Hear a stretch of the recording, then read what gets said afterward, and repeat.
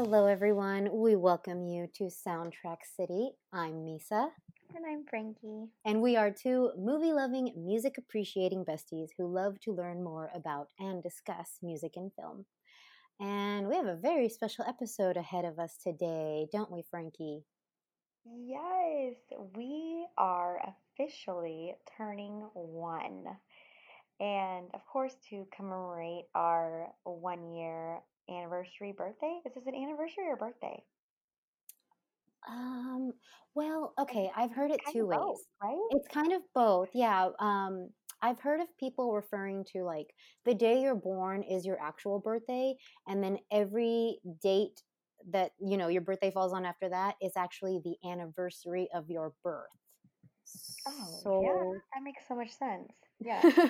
so it's the anniversary of our first episode and its birth and the birth of the podcast. Woohoo! Okay, so it's like a 2-for-1 celebration. And of course, because this is a big deal for us, we decided to do one of our joint favorites. And we've been like geeking out over this, planning everything, like kind of worried, right?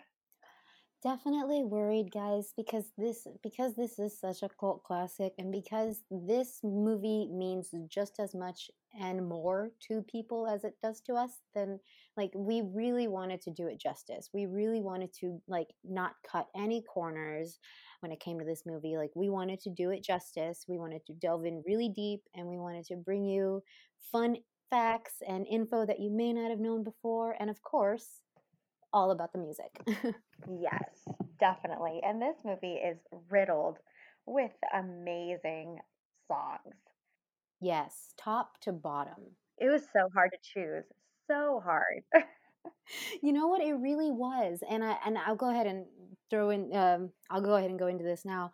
And I know you'll feel the same way because we both grew up with this soundtrack. But um whenever I whenever I admire a soundtrack, I find myself preferring some songs over others, or like legit there will be songs on the soundtrack that I will like skip purposely because I'm not crazy about them. They were great in the film, but when I'm just listening to them as a part of like a playlist with no film atmosphere, like they don't mean as much.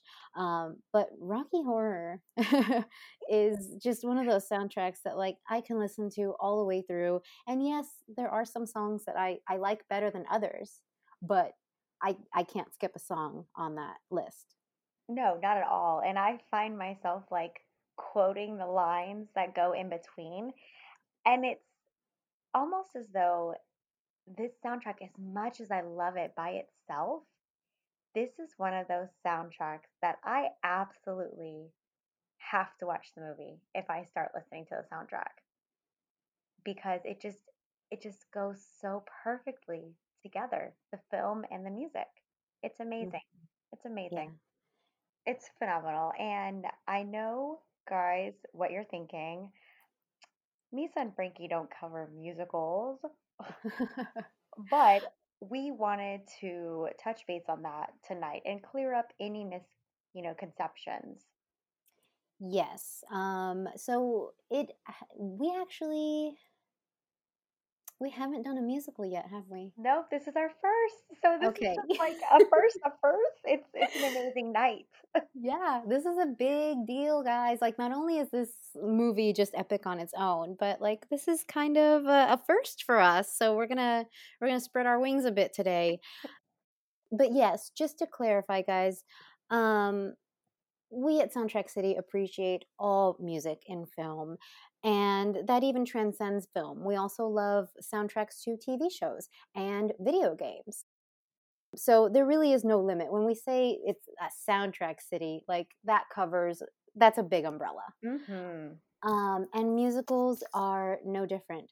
If you go back to our first episode, we did say in the beginning that we would not exclude soundtracks to musicals, but rather they might be featured less often. Frankie is an ex theater nerd. I am an ex theater nerd. We love anything that has been written for the stage and screen. Mm-hmm. But at to the naked eye, musicals may seem like an easy target for an episode. Well, the truth is, they may seem that way, but they're actually a lot more work. They really are. Do you agree? Oh, Yeah. absolutely, hands down. Like I told Misa when we were researching, I was like, I don't feel like I have enough content because, it is written for the movie.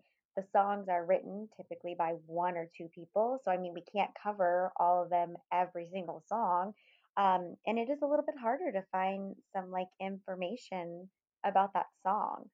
Um, but this movie has so much other history and covers and just lots of different details. And that's what makes this one definitely unique.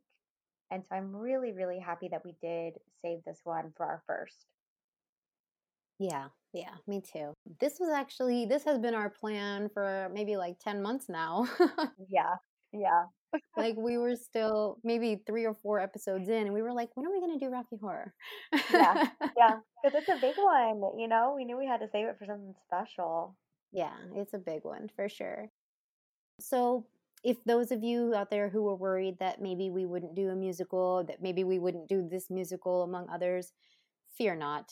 We absolutely love musicals. We appreciate them. We love the music and the stories. Maybe they will be a little less frequent, but they will be here. But it's just like Frankie said, it's hard to delve into the meaning of a song when it was written solely for the purpose of the show Hmm. and all the songs were written by the same Yeah. person. So, it does get a little more challenging to find information about the soundtrack and the film when, there's not a whole lot of depth as far as the songwriting between each song.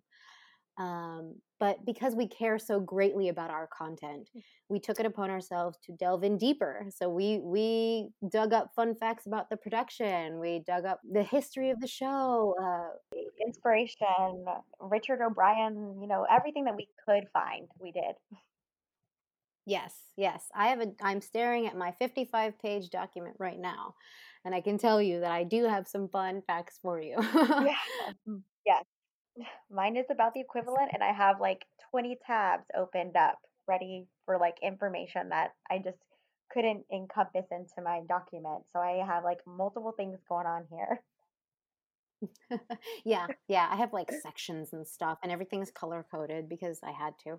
Yeah, there's just so much, so much. And we decided to kind of take a big bite of this movie, and we're covering 10 songs. So that in itself is a lot. Yeah, yeah. This is going to be. I thought back to our Breakfast Club episode, and I was like, Breakfast Club wasn't even a musical, and the audio, unedited, ended up being 5 hours long. So Yeah. I can only imagine what I'm going to end up with in GarageBand. It's going to be good, guys. It's going to be fun. I'm Yeah, excited. buckle up. Buckle up. Before we move on to the soundtrack itself, there are a few things we wanted to touch upon.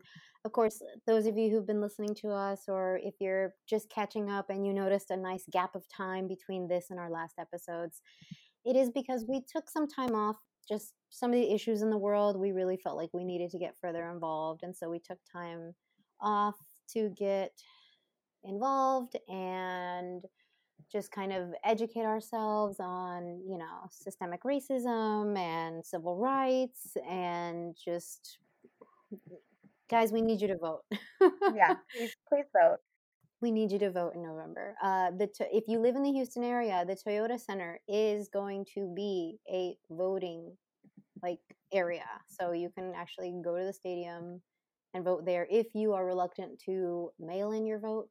If you're reluctant about who will be handling your mail in vote, Hmm. vote early, vote often. Yes, please vote early. And guys, today is the time. Make sure you are registered. Do not wait. Double check that registration. Make sure that you can vote. Double check the location that you can vote. If you guys can't figure out how to do that, find us on Instagram. Send us a message. We will help you. Mm-hmm, We will mm-hmm. help you And find your voting location, any of that. Just exercise your freedom to vote. Like, that's such a big deal. And people just take it for granted. And now is the time. 2020 is not the year to sit back and do nothing. That is absolutely correct. I'll go ahead and, guys, if you check the blog after this episode, I'll go ahead and have some links on the top for if you need to check your voter registration, if you need to register to vote, and we can also link you to a couple resources as to where you can find your closest voting station. There are no excuses, guys. None. If you need someone to drive you, hit us up. We'll drive you. Yeah, I've literally, ever since like June, I've been hitting up my friends and telling them, like, if you need a ride to vote blue, I will pick you up. Yep. I don't care how far it is. Yeah, guys. And now carpooling, I know carpooling is a bit of a risk, but I think as long as you guys wear masks and keep the windows down, you should be okay. And don't mind getting sprayed by Lysol. I mean, that's a must. That's also true. Um, but yeah, so that aside, but keep in mind, guys, that is very important. Uh, the important part aside, we do want to thank our listeners. Thank you, guys. We did get Soundtrack City stickers over this We summer. did. Thank you, They're, Misa. they're so cute. And guys, we went ahead and sold them for $2 a piece in July, throughout July and some of August. And we actually donated the proceeds to the Texas Civil Rights Project. And thanks to some of our very faithful listeners, we managed to donate $171 total. So Whoop, that's whoop. pretty awesome. That's exciting. Yay, us. Now, as far as for those of you who did buy your stickers, we want to see them. We want to see where you stuck it. What did you do with it? Where is it sitting? Haha. Where'd you stuck it? That's what she said. Yeah, I sure did. So we kind of want to start a challenge. If you are on Instagram and you bought a Soundtrack City sticker and you've put it somewhere, maybe on your laptop, maybe on your journal, maybe you stuck it in a public place somewhere while you were walking by, I don't know, but we want to see them. So we ask if you spot a Soundtrack City sticker or if you slapped a Soundtrack City sticker somewhere, we kindly ask you to please take a picture. Mhm. And you can either upload it onto your Instagram, tag us, and use the hashtag Soundtrack City Spotted, and go ahead and tag the location where you found it. It can also be just the city and the state, but you can get specific as you want. However, we don't want to know where you live. And Yes. yeah, we want to see where our stickers end up. Or if you don't want to post to your Instagram, feel free to snap a photo and DM us on Instagram at Hey Soundtrack City. And with your permission, and we will give you full credit, we would be happy to post the photo on our feed with the location tagged and yourself as well. Kind of the goal of the challenge is to use the hashtag Soundtrack City Spotted because we want to know just how far our stickers are going to travel. I think it'd be really cool to see all the pretty places that our sticker ends up. Yeah, I know that we had a fan send you a message the other day, right? From where was it? Remind me. I know it was overseas. Oh, yeah, my friend in the UK. Yes. Okay, so like we would love to see our stickers travel. Like if you guys plan on, safely traveling, take our stickers with you and like pass them around, stick them other places. Like how fun is that? We're so excited to see where these end up. Yeah, I'm super excited to see all the pretty places and all the awesome pictures. And we I know for sure that we sent a batch of stickers to my friends in LA, my friends in Hmm. Compton, my friends in Corpus, and my friends in like the UK. Um, so they're already kind of spreading out. If you need a sticker, let us know. Hit us up. We have a box of them. We would love to distribute. So exciting. Awesome. And then on top of that, guys, in addition to sharing our sticker with the world, however you please, we urge you to share our podcast with your friends. We know that there's a friend or a group of people that you love to watch movies with, and we know there's someone that you wish you could have spent the summer at the theater with. Tell your movie lover friends, tell your music loving friends about us. We'd love to hear feedback. We'd love to get soundtrack suggestions. We love listeners. We love new listeners. We love our loyal listeners. If you just tell one or two people about us, that could really help us out. And plus, if you visit our Instagram, we are only 10 followers away from 100. Don't you want to help us get to 100? I would be so honored. Like anyone who, the next 10 people, like I will personally bake you a Soundtrack City cookie and send it to you. Guys, that deal can't be beat. And she makes bitchin' ass cookies. So you need to take her up on Yes, yes, you do. that. So thank you again for buying our stickers and thank you for sharing us when you do, because I know you will, because you're awesome and we like you and you're handsome and pretty. And gorgeous. Oh, yeah, we can see you through these headphones. Oh gosh, I love it. And now it, we are going to shift gears just a bit to something a little more serious. I'm going to let Frankie take the floor. Yeah, there's no easy way to shift this. We do just want to kind of take a moment. We lost an amazing and talented actor, one who I had the privilege of discussing and talking about as he starred in the Black Panther. Um, for those of you who know, Chadwick Boseman passed away just a couple days ago, August 28th. He was only 43. He was privately dealing with colon cancer, and I didn't really mention it because it was, I that is a very private thing, and there was very few records of it when I was doing my research for Black Panther and on him. Um, and based on what I read, honestly, I thought that he had, beaten cancer and was one of those who had survived it. I was just as taken aback by the news, and I immediately texted Misa when I found out. Um, it's a sad loss, and I just really hope that any movie that you have of his, you know, watch it, remember him. The best way that we can pay homage to him is just by continuing to love and watch all of his movies that he's been in, not just Black Panther, but other movies like Marshall. I know he was in 21 Bridges. Um, lots Message from the King, which I actually haven't finished watching. I started that one, but just a lot of his other movies, and a lot of these were nominated and award winners. Um, and before we do shift gears into our actual movie, I have a cute little anecdote. My youngest is obsessed with Black Panther. And when I found out, of course, I was very upset. And so he asked what happened. And when I told him, he doesn't understand, that Black Panther is played by Chadwick. And so when I told him, he thought that Black Panther died. And so he went and got all of his Black Panther toys. And he has several figures. He has, the claws, he has the masks, he has everything. And he went and got it. And he was like, "It's okay, mommy. I'll be Black Panther now."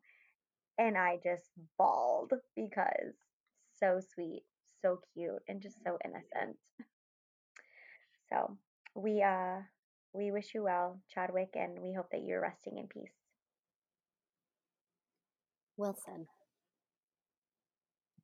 Uh, Um, it's a sad situation. Well, not only is because he was so young and talented, but because we only got a slight taste of that talent. Like I feel like he accomplished so much by 43, but yeah, think of all the things that we're going to miss out on with his yeah, future. Like it it's and I heartbreaking. don't want to make it sad by thinking of it that way. Of course, we need to honor him by watching his films and appreciating his work and taking to his view on life and chances and stuff like that. Like from what Definitely. I've seen a lot of clips of him popping up, and it's not so much a lot of him in character; it's a lot of him out of character. It's Chadwick Boseman himself, like talking about people and talking about himself and talking about like his process and his work, and you can see the dedication seeping from him, and he just seemed like a really good soul. Yes, absolutely. And he very much so, like, I know, oh my gosh, I'm blanking out. Olaf. Josh Gad. Thank you. I knew it was Gad. I couldn't remember his first name. Oh gosh. I know that he shared his text message, and it was just so sweet, and it was so heartfelt, and so encouraging. And he was just like a genuine person, so down to earth. I mean, anyone who met him talked constantly about how he was just a great person. So not only was he amazingly talented and selfless, but he was just one of those people who everyone loved to be around. And that's a hard loss, especially with everything going on the way 2020 has been. Um, it's it's sad. It's sad. It is sad. But he left a legacy Hmm. that will never be forgotten. I mean, the accomplishments of Black Panther alone, like the first ever superhero movie to be nominated for an Oscar, if I'm not mistaken. Yes, ma'am. It's so fitting that someone like him, of his caliber, his talent, and his soul, would be a part of something that special. And he will always be a part of something that special because people are going to be watching Black Panther until the end of time. Yes, absolutely. It's a great film, guys. So if you didn't watch it when I covered it, um, or if it's been a while, go rewatch it and just appreciate him and maybe check out one of his other films that you haven't watched yet. Definitely. Cool. Well, let's all take a deep breath. Whew. Yeah, because this is a different shift. Yes. But of course, we couldn't have gone on with a new episode without mentioning him. So, No, not at and I all. know it So, meant a lot to Frankie to say something. So I think it's yes. definitely worth, just kind of acknowledging that, we lost a great man and we need to honor him from here on out because he was something special. Well said. But for now, if you are listening to this, it must be September 12th Ah, because it's our birthday. whoop, whoop, whoop. Happy birthday to you. Happy birthday to you. Happy birthday, dear Rocky. Happy birthday Ciao, to Whip. you. So this is super exciting. Yeah, this podcast we started off just for fun, and now it's a year later, and we're still just kind of doing it for fun. Yes, but guys, let me tell you, Misa and I have some crazy fun stuff planned. We have some big ideas in the works. I mean, notebooks filled with things that we want to accomplish. And even if this is just, I mean, I consider us pretty big for us to have almost 100 people following our podcast. I mean, just to be like two random geeky girls who love movies and music. So that's kind of a little dream come true almost. And we're super excited about where things take us in the next couple of years. Yeah, definitely. And guys, we couldn't have done any of this without you. No, you guys are so special. Thank you guys so much for your support. Whether you've just started listening to us, whether you've been a day oneer since day one, like we love you, we appreciate you, and we hope we can make you laugh and smile for a few hours a couple times a month.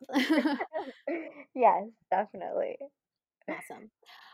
So I think without further ado, we should go into the Rocky Horror Soundtrack Show. Eek. I'm nervous. I'm shaking. This is some big shoes to fill. I know, I'm super nervous. So, first, Frankie, when did you first see Rocky Horror? What was your exposure to it? What's your story behind it? So Rocky Horror was introduced to me by my amazing dad. He is an avid Rocky Horror fan. He was one of those lucky, lucky people who got to grow up with it in theaters as well as see midnight showings. He's seen stage productions of it. He introduced it to me on Halloween, and it was like my ninth. I was 9 years old, which is a little young, but times are different, and it is one that my dad and I, even though it is kind of like a traditional Halloween movie, somehow it kind of warped into that. My dad and I typically watch this around his birthday, and we watch it pretty much every year together. And he used to actually dress up with me to watch it. So it's very special to me, and It's just always been one of my favorites. Like since the first time I watched it, I was like, this is amazing. And then I was like, and you like this? Because my dad is not always as open-minded as I am. And to realize that this was one of his favorites, I was like, wow, I feel like so much more connected to you. So this it's definitely like a father-daughter bonding thing. That's awesome. Yeah, and you know, you're I feel like a lot of people's like origin story with Rocky Horror is largely due to someone in their family. Hmm. Or in that same vein, someone will have been introduced to it by someone who like became family and then they became part of the Rocky Horror family. So it's all very like it's a closeness thing. It's a bonding movie. It really is. Absolutely. Like there is a Rocky family. Yeah. Yeah. Yeah, exactly. Yeah. So what's your origin story? Okay. So let's see. I crash landed on the earth and they found me in a field Hmm. No and belly button, then of course. no belly and they were like, "Oh, she's got superpowers." Oh shit. Okay, sorry. Okay. Well, I was a little older than you when I got into it. I think I was like 10 because I know that we first got cable in 1999 and I was in like 5th grade or 4th Hmm. grade and the reason I first saw this movie is me and my sister and I think her boyfriend at the time was there. We were sitting around the living room and she was flipping through channels and I was preoccupied with something. I was probably drawing and she flipped to VH1 and they had a back in the day VH1 had a like a special thing for movies called Movies That Rock. Yes. Yep, and Rocky Horror played quite a bit on Yeah. VH1's Movies That Rock, guys. They're big fans. Yeah, they have to be because the music is fucking banging. Um, so I'm sitting there and she's flipping through channels and then she flips to VH1 and Rocky Horror is on. And it was literally on the part where Frank is singing "I Can Make You a Man" and he's handing Rocky the gifts, like the weights. Oh yeah, yeah, yeah. They look like Yeah. candy. I always love that part. Yeah, yeah. And I she was like, "Oh my god, this is Rocky Horror." And I was like, "What? What'd Am you I say?" supposed to know this? Come again? Like she was like, "Yeah, this is musical." And she immediately pointed out Tim Curry because she knew I loved Tim Curry. Like I ever since I was a child, like Home Alone 2, Annie, anything that Tim Curry has been in is just like watchable. And so she's like, that's Tim Curry. And I was like, wow. Like I was so amazed that he was wearing all this makeup. He looked so different. Hmm. And then like within like a minute or so of her flipping to that channel, Meatloaf made his entrance. And after that I was sold. I love it. Yeah, man. It was good times and then it got to the point where she would take me with her to the midnight showings. So, I've been going to the midnight showings since I was like 10 and it got to the point where like obviously my memory is a fucking elephant. So, she took me to like one or two and I memorized all the audience participation lines. Of course. And so then she was like, so ever since then, when she brings someone new to Rocky Horror, she makes me go with them so I can teach them everything. And it's like, it was so weird because I was like a teenager and I'm hanging out with college kids that are 12 plus years older than me, and I'm shouting profanities, and they're just like, "What?" How So long have you it's been doing this? yeah, exactly. It's an experience, guys. We absolutely recommend going to a Rocky Horror midnight showing. If you're in the Houston area, River Oaks does it. Of course, not now, but usually. Hmm. But definitely attend one. It will change your life. Yes, and guys, this is the 45th anniversary year. And so Misa and I were talking, they are supposed to be having some drive-in showings. Um, of course, social distance, you're in your car. But check out Shobo. I just blanked out the other one, the Sawyer drive-ins. If you're further, I apologize. I am not, up to par with all of my drive-in movie theaters, but For real, check them out. September 26th, Misa.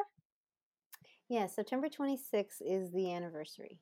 And there's supposed to be a lot of drive-in movie theaters showing that. And so, what an awesome experience. If you have never seen this, at least go and try to find one because that would be really cool. If not, I'm kind of thinking about hosting one in my backyard on my projector. You know, we can bring our own lawn chairs, social distance, bring your BYOF, bring your own food, and we can have a good time. How fun would that be? I think that would be a really good idea, especially now that it's cooling down. Like, well, Yes. it's gonna start to. Sorry, I guess I shouldn't. Don't jinx it, Lisa. Don't jinx it because I it's won't. gonna I be won't. I won't. hot as Um, hell. but yeah, no, I know. Like today, I was trying to run errands, and then I was like, I think I'm good I'm now. done. I I'm don't done. want to keep getting into a hot car. Oh, um, that's the worst. 100,000% agree with Frankie.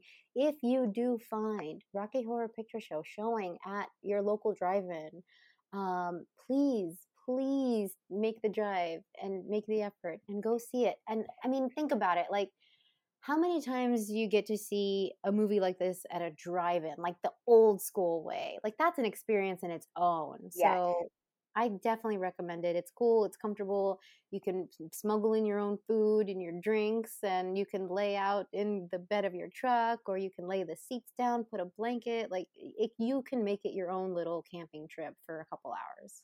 Yeah. How, like, just such an experience. I'm like geeking out trying to make sure that Misa and I do not miss, like, if there is a drive-in that has it, like, we're on it. I am going to find tickets somewhere, or if not, like I said, I'm hosting. I'm hosting. You heard it here. Yeah, I think I think that should be plan A because but I think that would be really cool to just have like a backyard chill sesh and Yeah, that'd be fun. Yeah, those are my favorite. Yeah, the last time we did that, it was Coraline. So I'm about Rocky Horror. So let's do it. that's awesome. Yeah, we should definitely do All right, it's happening. it. So, one thing that I realized about this movie, not only in loving it all my life, but also or most of my life, but also in doing research on it. The Rocky Horror Picture Show, it really is for everyone. Like I like your story, for example. I know a couple other people who they got introduced to it at a really young age, and because the truth is, like, there's really nothing graphic in the movie. You can watch it with kids. Yeah, absolutely. There's a couple concepts you might have to explain to them, but aside from that, it's not gruesome. It's not vulgar. You don't really see a lot of nipple. So, No, I there's mean, like a glimpse.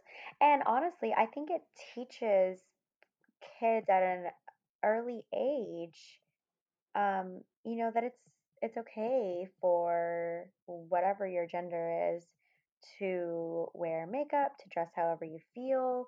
Like it really it just teaches empathy and understanding for, everyone. And I agree with you, Misa, because having seen it at such an early age, I it totally went over my head, that they were like there was a sexual innuendo of, Brad getting ahead, et cetera, et cetera. Like it totally over my head. Didn't realize that until I was older. yeah, yeah, and it's that's what makes it funny is as you grow older, you start to that's even in any movie, really. Like when Yeah. you don't get it right away, and then you watch it when you're older, and you're like, oh, I can't believe I Yes, yes. missed that. I was really like that. Yeah, exactly. And so Rocky is definitely one of those films where like you watched it as a kid and you jammed to the music and you thought the colors were pretty and the characters were funny, but then you grew up and you were like, "Oh." Yeah. In addition to that, not only is Rocky Horror for everyone in the sense of like all ages, but I feel like it's also for everyone in the sense that multiple generations can enjoy it at the same time. Like I was 10 or 11 and you said you were 9, and your dad introduced you to it and my 20 something year old sister introduced me to it, and it's it's being a fan of Rocky Horror. It really makes you feel like you're part of a special club. It's not a secret club, and there are no rules, but the members span across all countries, all languages, all creeds, all genders, And it's special because it has a life of its own. It transcends the stage, it transcends the screen, it transcends music. It's a part of people's identity. It's kind of like you said, where it teaches kids that it's okay to be weird. It's okay to be yourself. Mhm. Don't dream it, be it, literally. Uh-huh. Um, Beautiful. And we're done. Like, that's it right there, that quote. don't dream it, guys, be it. But yeah, like I've heard so many people talk about like this movie helped them on their path to self-discovery, and it bonds them literally to other people, like you with your dad, and me with my sister, and you and I. Like it's Yeah. so much bigger than all of us, and that's what makes it such a beautiful thing.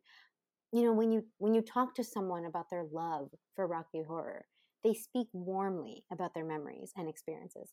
The fandom is all inclusive, all sexual orientation, all colors. I've never heard of or experienced anything bad or pretentious from the following. They're all really, really good people. Yeah. And I was telling Misa, like, how she said it is for everyone. Like, I can't tell you how many people I spoke to over the past week and a half now that I've been back at work. Um, like, hey, tell me about your experience with Rocky Horror. First, it was, have you seen it? And everyone I asked was, yes. And did you like it? Everyone, again, yes. And then I said, like, tell me your favorite parts. Tell me what you like the most. And they all talked about how they loved the audience participation, how it was a movie that wasn't so serious. It was a fun movie. They loved the music, they loved the atmosphere. Like, for those of you who haven't gone, when you go to a midnight showing, there's no judgment, you know? There's so much love from everyone in the room, and there's just so much like encouragement almost. It's a beautiful thing. It really is. And it's so funny that you and I think alike because I also spent the last few weeks asking around to my friends, like, why does Rocky Horror mean so much to you? What's your story with Rocky Horror? Hmm. And if it's okay, I wanted to read a few of the responses I got. Of course. Cool. Um, so, Martha, our friend Martha, you know her. Hmm. Hello, Martha. Hey, Um, Martha. Fajita soon. yes, as soon as possible. Um, So I asked Martha, I was like, hey, why do you love Rocky Horror? And she was like, can you give me some time? I, And I was I, like, I was like, yes, no rush, but also we're recording soon. So no pressure. yeah, no pressure, but all the pressure. And so she sent me this really awesome response that says, one of the main reasons that I love Rocky Horror is that the plot is just bizarre and fun. I know some people will watch it and be like, but I don't get it. And that's what's awesome about it. It's not some big cinematic statement that you have to get, it's unique. I like that it draws inspiration from classic horror, sci fi, and of course, the songs are just plain awesome. It also shows that it's okay to be a weirdo. And I think that's why a lot of weirdo types are drawn to it. And of course, last but not least, watching it at the midnight showing is an experience that really can't be explained to someone unless they see it for themselves. And it just adds to the glorious campiness of the film. Well said, Martha. You just like it took everything we just said and made it beautiful. Exactly. Thank you, Martha, for your response. I have one from Steffi as well. Okay, cool. Um, I introduced Steffi to this movie, and I don't remember doing this. She claims that I let her borrow it, and I'm like, why didn't I watch Ooh, it with you? yeah, that's not like Misa. I get it may have been one of those things where it's like, oh, I know I won't be able to come over here, just take it, Okay. or something like that. But she said, when I first watched it, I did not immediately like it. You let me borrow it. I watched it alone in my room, and all I thought was interesting, a little weird. I don't get the hype. LOL. But then you took me to a showing and I loved it. The community, everyone could let themselves go and yell at the screen all they want and sing at the top of their lungs and get up and dance with no judgment, capital letters. She says, I love musicals and singing along to them, and I can't do that at a typical music show, but at Rocky Horror, I can. So it's basically what Frankie just said about there Yeah. is no judgment. Like there is no limit. No one is looking at you funny for what you're wearing or not wearing. Yeah. In fact, they're encouraging you, like, oh my God, I love your outfit. I love your makeup. Where did you get this? Did you make that? Like, everyone is so happy and loving and encouraging. And um, I remember when we had like our thespian banquet or something, they put the song on, and of course, all of us just run out immediately. They put on Time Warp and dance, and there no judgments, no fucks are given. It's just the song and like such happy moments to dance and sing and not have a care in the world. I love it. It makes like I'm beaming right now because it fills me with such joy to watch this movie and Hmm. listen to the music. Do you remember we did the time warp at Rissy and Tony's wedding? Yes, of course I do. Fucking, I was the photographer for that shit, and even I put my camera down to just be like, hang on, give Yeah, me 4 minutes. hold my camera. Oh, it was such good times. It was Of such good times. That's how you tell a theater geek's wedding, by the way. If the time warp plays, they are a true theater geek. Exactly. So thank you, Steffi, for your response. And then I do have one more from Janelle. Okay. I'm going to insert that here. She sent an audio clip because she wanted to be extra. So I'm going to Ugh, figure that I out. love the extra. You go, Janelle. I think I was around 7 or 8 years old the first time that I watched the Rocky Horror Picture Show. I know that that's not a normal thing, and I'm very pleased now, as an adult, that was the case. I just remember being like in shock and in awe what I was seeing. I'd never seen what I assumed was a man dressed as a woman, and these costumes and this makeup. It was so shocking, but I was so smitten. I was so intrigued by all of it.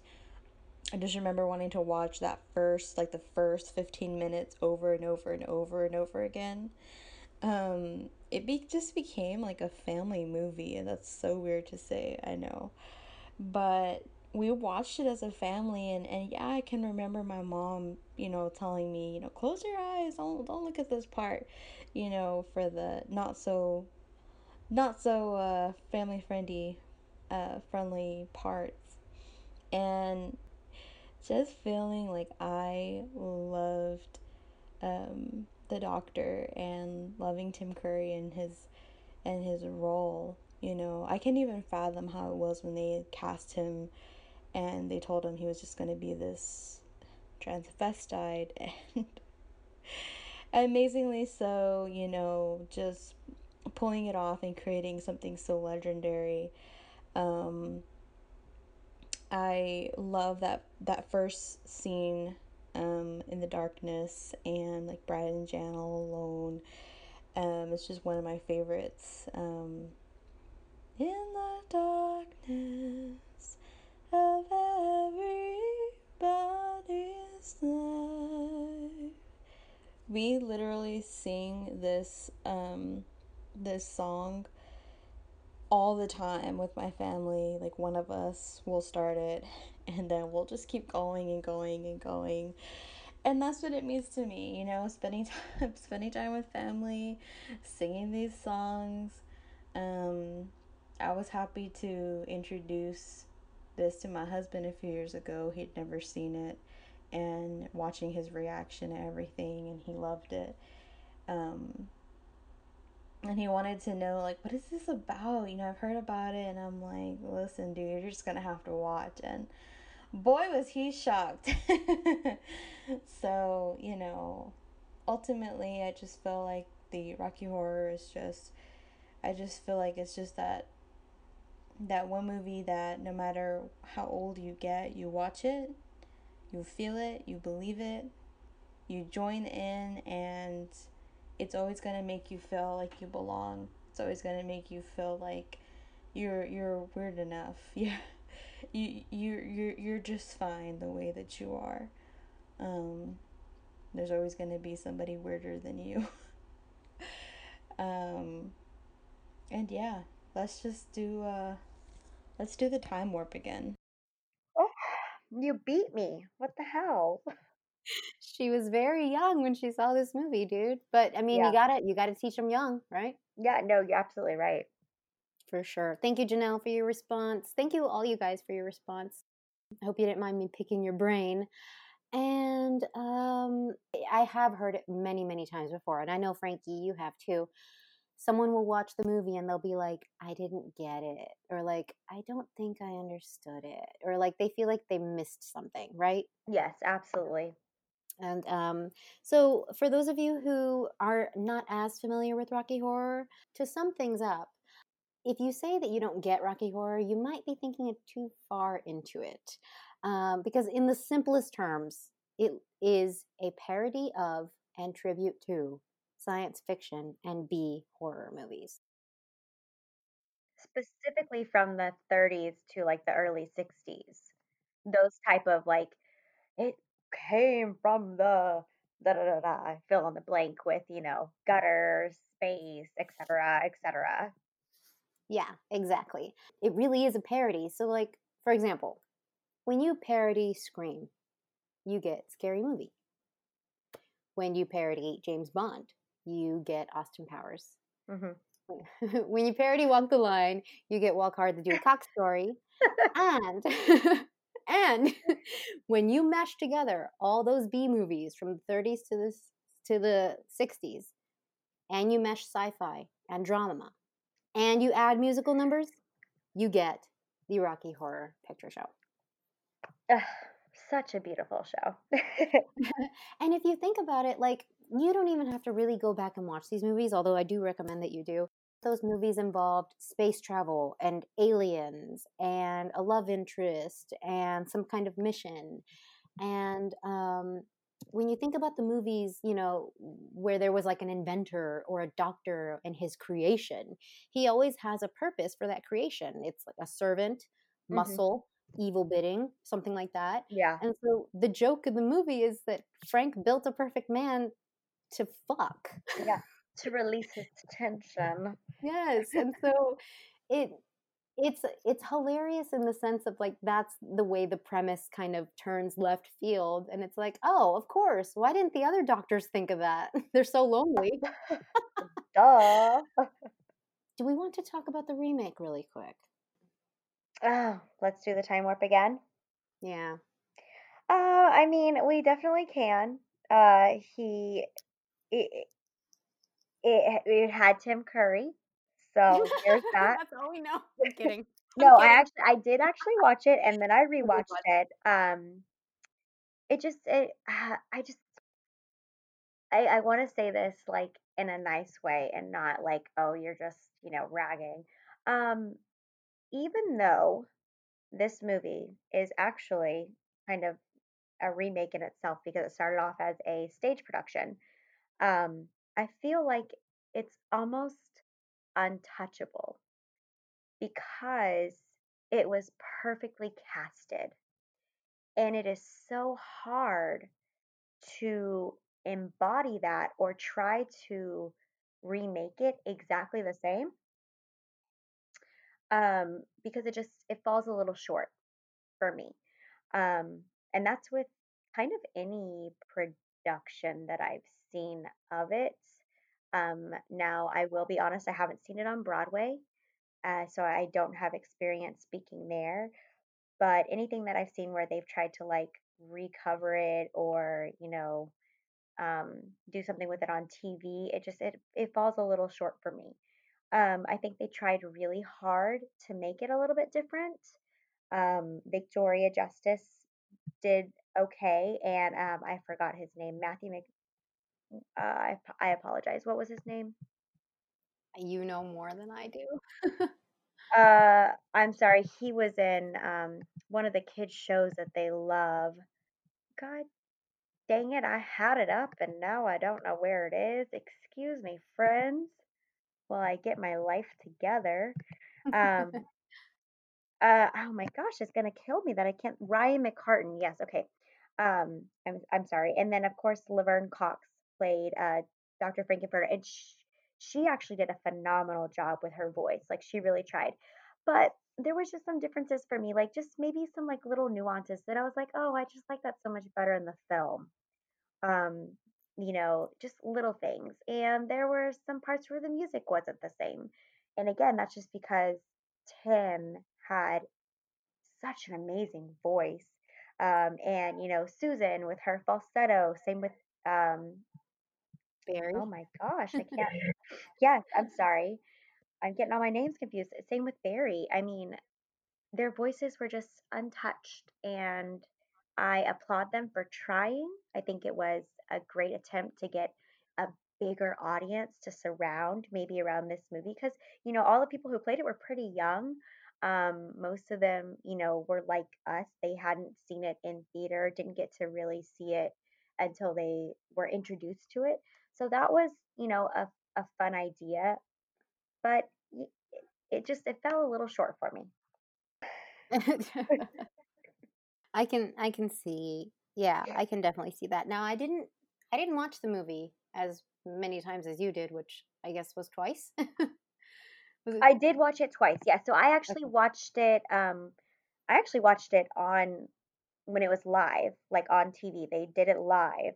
Hmm. Fox did when it first came out. Like I remember being very excited because I was super excited that Tim came back and played the narrator.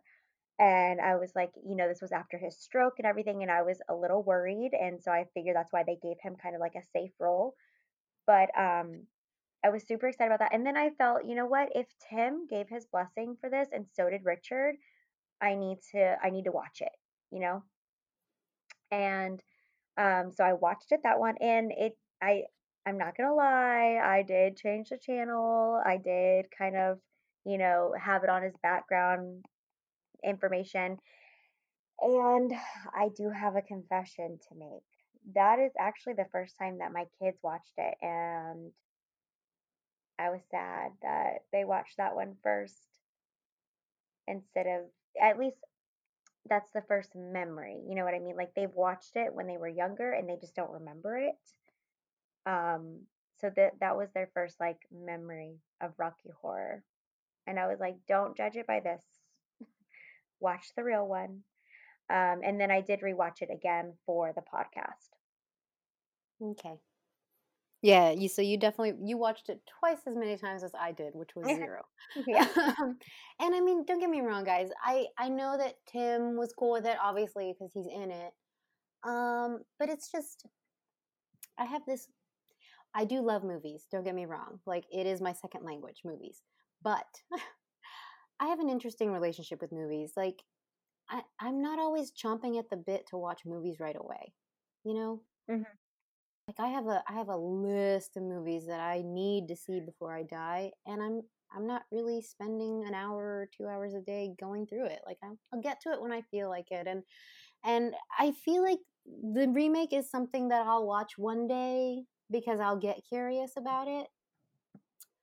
Um, but I'm not in a rush, if that's okay. Yeah, I think that that's absolutely appropriate. Yeah, so I mean, I'll get to it one day. Like, I definitely want to hear how the music was interpreted. The thing about the music is, and guys, I promise we're going to talk about the soundtrack, please. But No, we're not. We're just going to ramble on about how much we love this movie. I'm joking.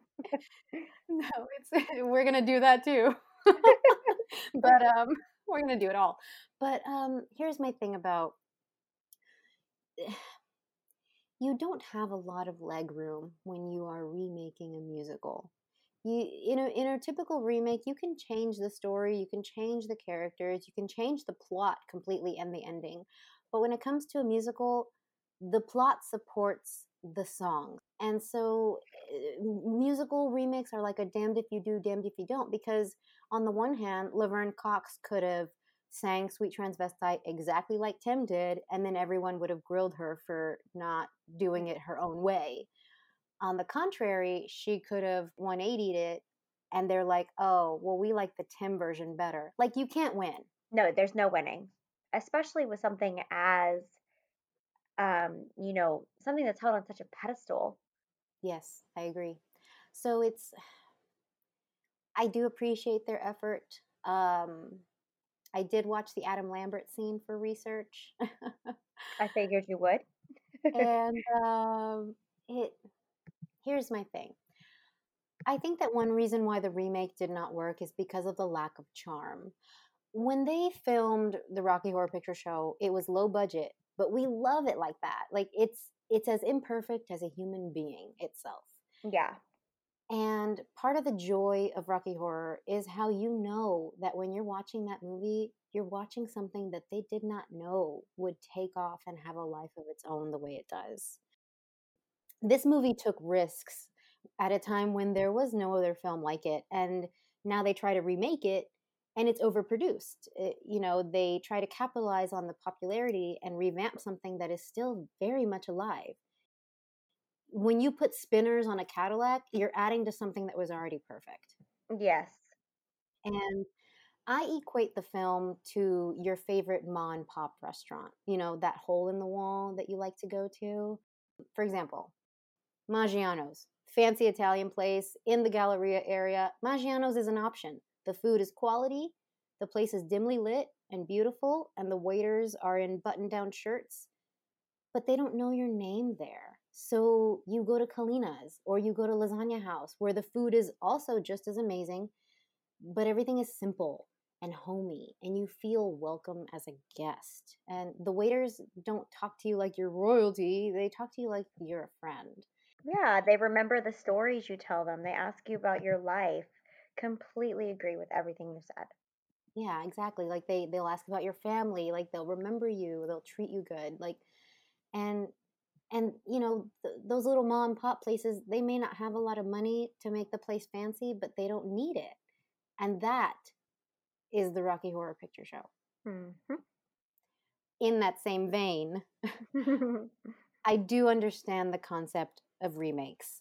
I know that they want to take a lazy route, and instead of creating new characters and stories, they take a character that is already familiar with the audience, they add pizzazz to the story as a way to introduce the characters to a new generation, and because they don't want the younger audience to blow it off. They don't want them to blow off like an old movie with crappy effects. And in this case, I'm thinking a lot of like horror films, like Friday the 13th or Nightmare on Elm Street remakes. Yeah. Um, but that's the thing about Rocky Horror.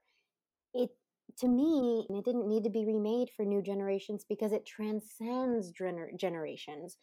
Kids today will still watch the OG Rocky Horror because that's the one their parents or their big sister or their big brother watched with them, and that's the one that they were introduced to. No one, no one, no one, no one says you need to see the Rocky Horror remake. You have to see it. Nobody says that. Nobody says that. Unfortunately, guys, it's just, yeah.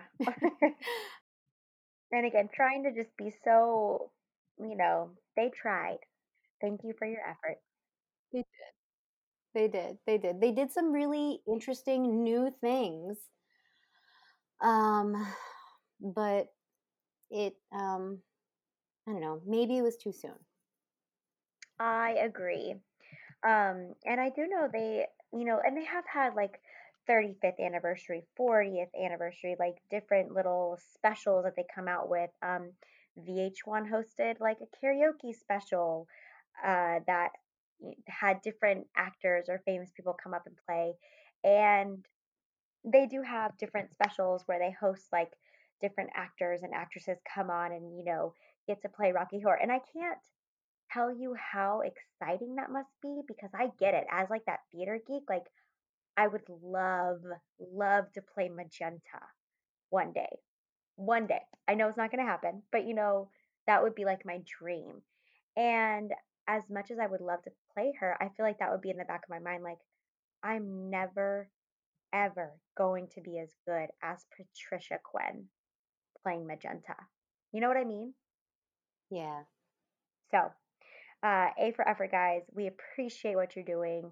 We know that it's probably everyone's dream to play a role there, but it's hard. It's hard touch something that, like you said, transcends generations and is just, it's perfect the way it is.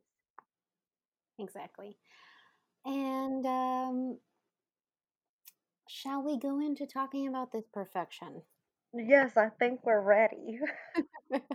Awesome. So, guys, if you are still with us, today Soundtrack City is doing a very special episode on the soundtrack to the Rocky Horror Picture Show. If you are not familiar with this movie or if you have not seen it in a while, you may remember the cast. Quite some notable names here. We have Susan Sarandon playing Janet Weiss. We have Barry Bostwick playing Brad Majors. Yeah, so The asshole. Tim Curry plays Dr. Frankenfurter. Richard O'Brien plays Riff Raff. Patricia Quinn plays Magenta. Little Nell Campbell plays Columbia. Peter Hinwood plays Rocky Horror. Meatloaf plays Eddie. Jonathan Adams is Dr. Everett Scott, suck my cock. And Charles Gray is the criminologist. By the way, guys, in addition to my notes, I did write down dialogue from the film with audience participation lines inserted, so I'm going to randomly shout those out. I love it. I love it. All right, so let's do some background on where the Rocky Horror Show came from. Okay. So, as we mentioned, the Rocky Horror Picture Show actually was originally a screenplay, a musical, with music lyrics and the book written by Richard O'Brien.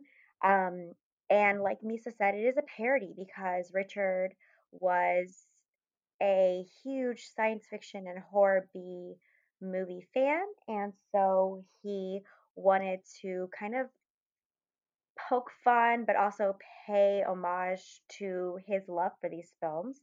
So he was also out of work and he kind of used that time to write his, dream come true, to keep himself busy. And he was starring in some other show where he was talking to the director who he was working with, Jim Sharman, and he kind of like pitched his idea, and Jim was like, this sounds really cool. And I mean, I'm sure he used different, London, Australian lingo. You want to try it, Misa? What do you think Jim said? Um, that's a right bucket of worms, all right. I don't know. What do what do Australians say? I don't even know. I just wanted to hear what you would say. Ha ha ha. No Ha idea. ha. And so after, they sat down and Jim was like, "This is amazing," and he kind of helped him cast some other people, such as Nell Campbell, and he found like a scenic designer, and just like really encouraged him to go forth with this production. And it just kind of all fell into like the perfect place. And O'Brien happened to randomly run into Tim Curry because he was looking, kind of scouting for Frankenfurter's person to play him, and he went to a gym and came across Tim. And I was watching like an old interview with him, and when you first see him, like, I can't even imagine me looking at him being like, "Oh my god, you'd be perfect for Frankenfurter," because he was so calm and like chill, and he spoke like very softly, like kind of like this. And then when you watch the movie and you're like, "Holy shit, Dr. Frankenfurter is like the complete opposite of what you are in real life," which I absolutely love. So yeah, so that's how the idea kind of came about, and then they played on the Royal Court Theater for, it was 6 weeks, Misa? Yeah, it didn't run for very long, and it only fit like 60 people inside. Yeah, really tiny. And, at first they said that they were really nervous. And, this was very different for the times, even though there was like Jesus Christ Superstar and Hair, like, which were kind of edgy back then. This was completely different from those. And so they weren't really sure if people were going to love it or hate it. And it took off. Like they had to move to a bigger theater because people actually really enjoyed it. And then it just so happened Lou Adler saw it and he immediately bought the American rights for it. And then the next thing you know, it came to LA. Yeah, that's right. It had a stint at the Roxy Theater off of Hollywood Boulevard. Yes, yes. For I And think it was 9 months, right? Yeah, 9 months. yeah, and this is the point where Meatloaf joined the cast. Yes. So he did not originate the role of Eddie, guys. Tim Curry did originate the role of Frankenfurter, like Frankie said. Richard O'Brien, he wrote it, remember, but he also starred in there as Riff Raff. And then Misa was saying about Nell Campbell. Little Nell did originate the role of Columbia for the stage play, and Patricia Quinn originated the role of Magenta. But yeah, so a lot of the core cast traveled to LA to bring the show to America. And this was a lot of Americans' first exposure to it. Those who didn't travel overseas to see it got to see it at the Roxy. Yes, how Um, fun. yes, and the Roxy is actually still around, guys. Still a very active music club. And just to piggyback off of what Frankie was saying, so Richard O'Brien did write the music and the story. In an interview, he said, quote, "I wanted to write a show that was just as exciting as a rock concert." And I think he accomplished that tenfold. Oh, absolutely. Yes. I also think it's amazing that Jim Sharman was the original director of the stage play and went on to direct the film.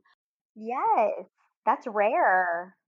Yes, exactly. It's so rare for someone like that to follow a show. Like directors have lives of their own. They're always looking at the next big thing, the next big project. But you can tell that not only did Richard O'Brien have an amazing support system around him, but that Jim Sharman was willing to take a chance.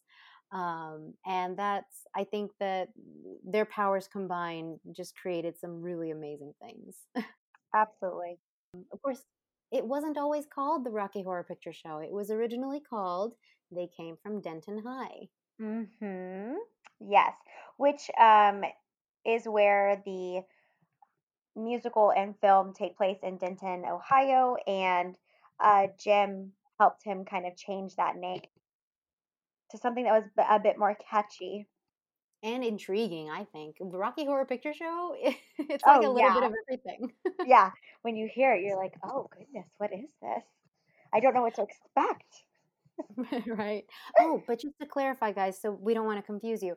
When it was the production for stage and when it is on stage, it is the Rocky Horror Show. Hmm. Only the film itself is called the Rocky Horror Picture Show because obviously it's a picture show. It's a film. Yeah, Yes. it's a picture. But as far as the Rocky Horror Show, the stage production was nominated for 3 Tony Awards. It didn't win any, though. Like Misa said, I just want to let everyone know that the play itself has gone on from Broadway, but it's also been in like so many different countries. And like Misa said, it just transcends. It has an amazing legacy, and it was revived on Broadway in 2000. It's been compared to Hair, and it's been such an influence on other plays that have come. Um, it's just it's an amazing experience, and I really hope that one day I get to see it on Broadway. So I'm hopeful for that, and I think that anyone who's gotten to see it, you're blessed. So I Hmm. just wanted to put that out Definitely. there. Definitely. Yes. Everything Frankie said is absolutely true. If you've seen a Broadway production of the Rocky Horror Show, just know that we are sitting here seething with jealousy. So much jealousy. Like I'm crying a little bit thinking about all you lucky bastards. Lucky sons of bitches. friends, friends here at Soundtrack City, Misa and I really tried to plan out to make sure that we would have time to cover everything our hearts desired about Rocky Horror. And I just want to thank you now for, taking this long road trip with us because we just can't shut up about this film. Yeah, exactly. Like part of my concern when I was gathering all my thoughts and research was I know I'm forgetting something. Yeah, yeah. I know. I'm like, I don't have enough. I don't have enough. I need more. It really does feel that way. But it's so fun at the same time to be researching this show because it's so rich in history and it has such a colorful cast of characters and quite a colorful list of actors who've portrayed these characters on stage, which we'll get to later. Yes. But so as far as the transition from stage to film, it was only about a year and a half after the play began to be a thing that they decided, like, yeah, we're going to make a film. So 20th Century Fox did offer Jim Sharman a hefty budget, but on the condition that they wanted him to cast musicians who were Hmm. well known at the time. So Frankenfurter might have been Bruce Springsteen, and Riff Raff might have been Billy, like, Oh God, I'm like, oh, so would like the, not have been the same. it would not have been the same. And you know what? Even if they were relevant at the time, who's to say they would have been relevant 40 years later? And we would have been like looking at this movie like, who's that? I don't recognize Right. him. What did he sing? Um, but everyone recognizes Meatloaf. Um, so Hmm. so that was the condition that they gave him. But Jim Sharman had already grown a relationship. It was very familial with the cast and crew in London. And he really felt strongly about keeping the original cast. And so instead of going with the larger budget, which I'm sure would have been nice, he agreed to cast American actors Susan Sarandon and Barry Bostwick for Brad and Janet Hmm. and was given a much more modest budget for filming. There was some switching as well. For example, in London, Jonathan Adams, who played Dr. Scott in the film, is actually the narrator slash. I mean, I guess you can call him the criminologist in the film, but on play, he's the narrator, and so there was a bit of role switching in that case. At the same time, on the stage show, the actor who plays Dr. Scott also plays Eddie. Yeah. So that's also part of the humor. And so Meatloaf did play both on the stage at the Roxy. And when they moved on to other American theaters, he was playing both. But for the film, obviously, they did split that role.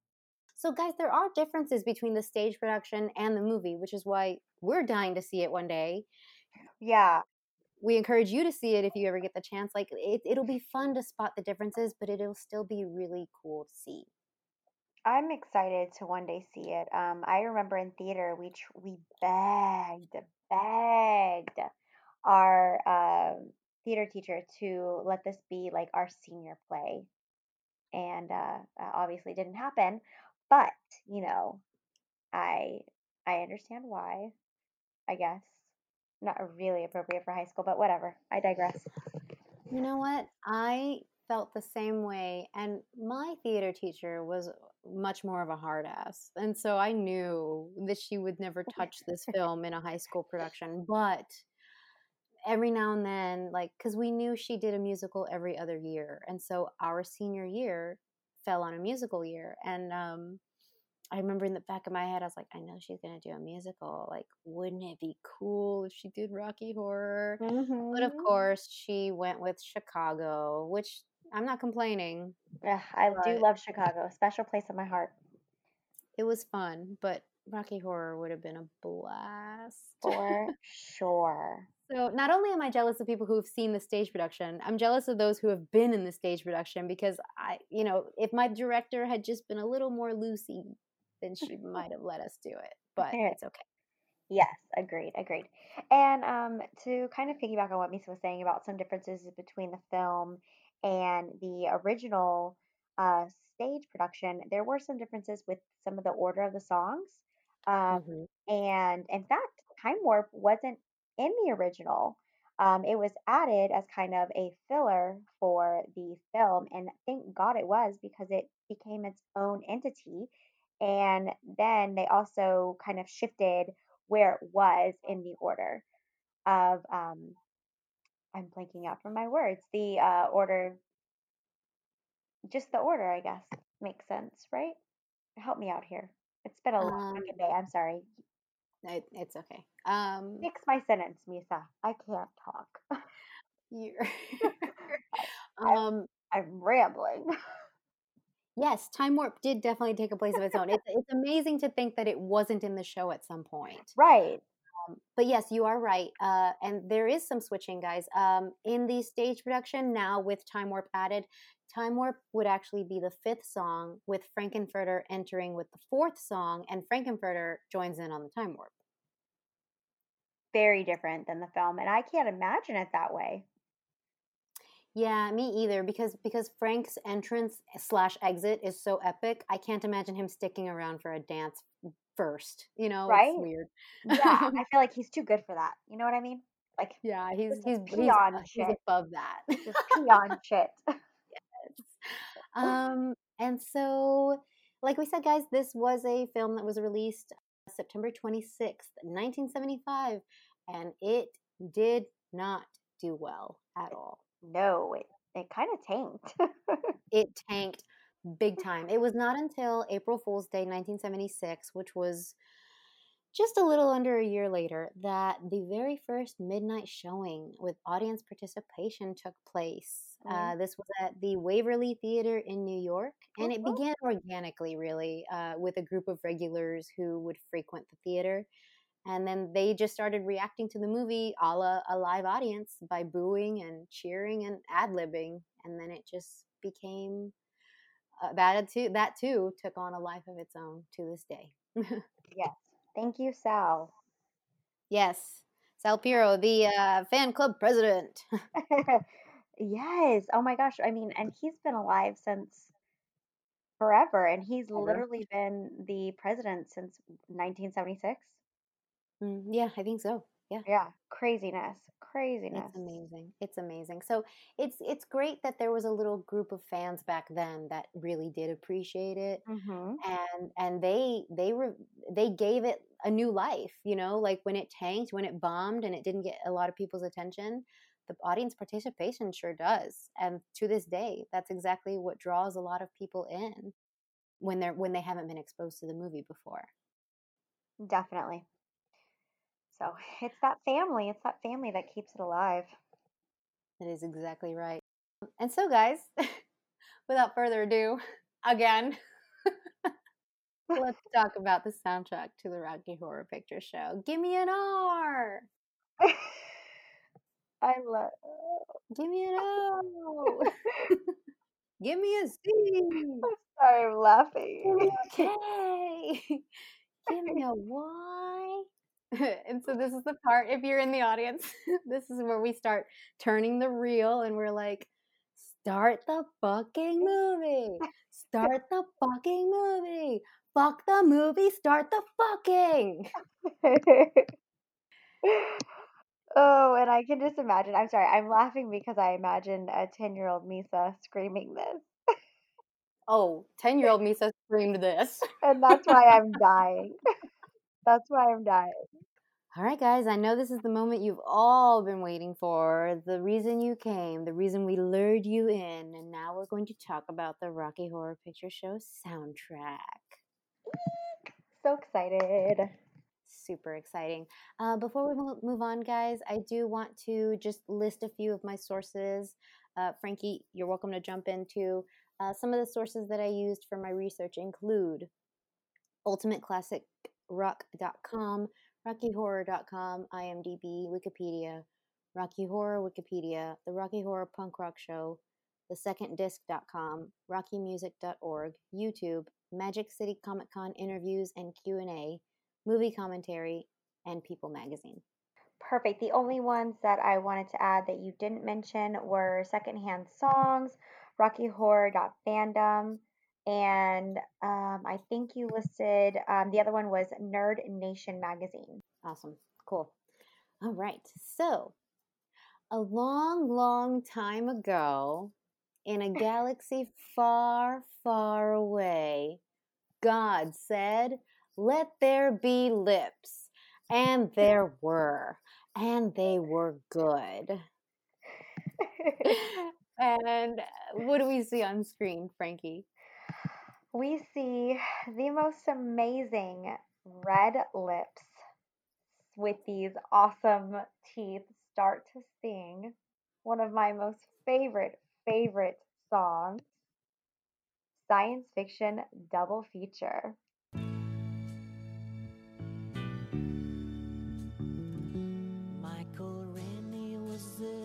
the day the earth stood still. But he told her. So, science fiction double feature opens us up into the movie. And what's unique about this, guys, is that you don't see any characters, you don't even see a full face. So, these are actually Patricia Quinn's lips, who plays Magenta, and they like completely painted her whole face black and actually ended up having to put her face in a box so she wouldn't move so much while she was singing. Um, and she lip synced the words to this song. The voice we actually hear is Richard O'Brien, the writer and creator of Rocky Horror. And this song is just riddled with all kinds of allusions and, just name dropping of different sci-fi and those awesome horror, B-side horror movies. Yes. So this is such a cool sequence. The production designer was a man named Brian Thompson, and he's actually the one who came up with the idea for using the lips as the first set of imagery that you see when the film starts. And he was actually inspired by a painting by Man Ray called Two Lovers. And I'll post a photo of it on the blog for you guys in case you haven't seen it. But it's basically it looks very abstract, very clock melting type atmosphere. Oh, totally, like very avant-garde. Yeah, exactly. And there's just this big, beautiful set of red lips, just kind of like not necessarily smiling, but I think there's a bit of a smirk, and it's just sitting up in the sky. And it's a really like kind of beautiful, kind of weird imagery. And so the opening of this movie kind of emulates that imagery. And I think they did an amazing job. Like Patricia Quinn's lips are so iconic now because of this opening. Oh, absolutely. I agree with you. Like, I mean, her lips are everywhere. They're on our shirts, they're on all the earrings, all the jewelry, all the different things that you buy. Like, those lips are iconic. Actually, those aren't her lips. Well, no, you are correct. On some of them, they aren't.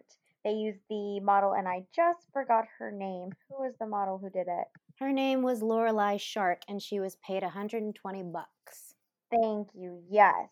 Now, I was reading though that they did use Patricia's on some merchandise, but they used Lorelei's on the posters and on some of the newer merchandise and things like that. They went back to her lip.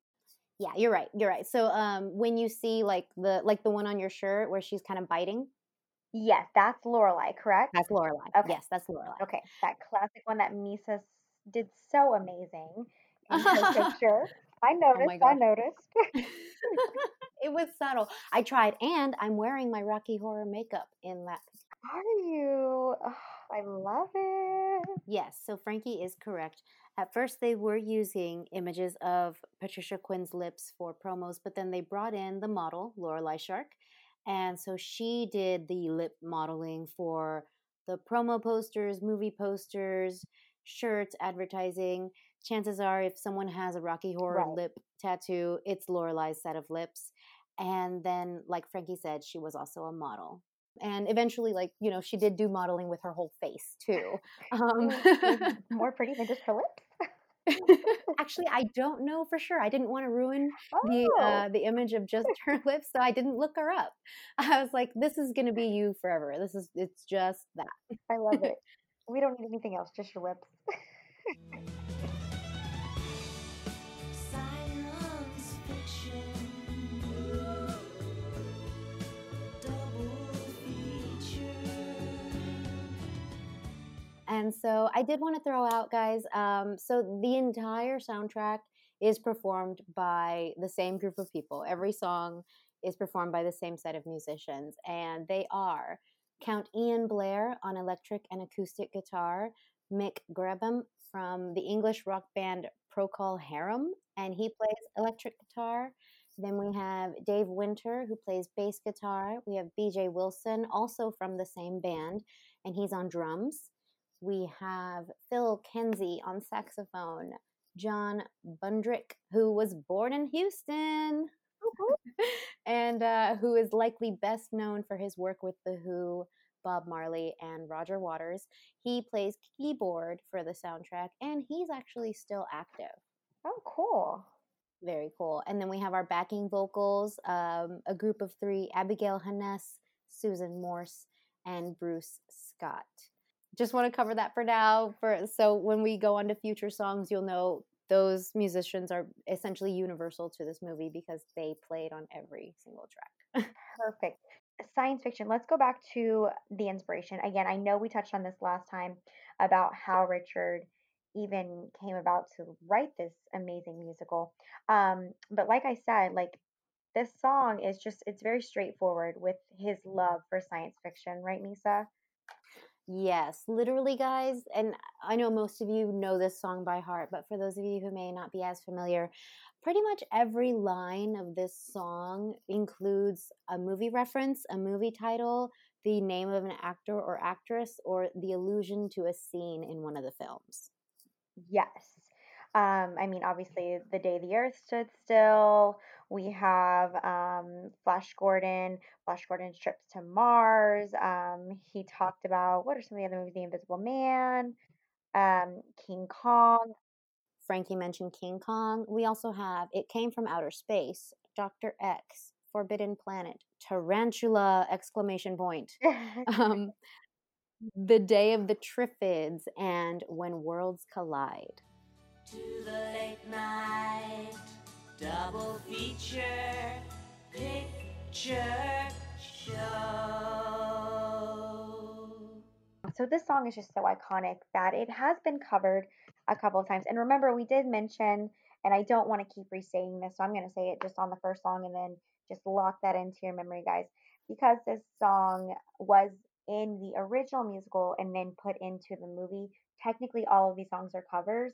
So when I did do research on some of the different covers, it of course says like Patricia Quinn originally sang it, but she also covered it again in other instances. So if you hear me be a little bit redundant, it's not because I forgot, it's just because I want to be thorough. Okay. Okay, forgive me ahead time.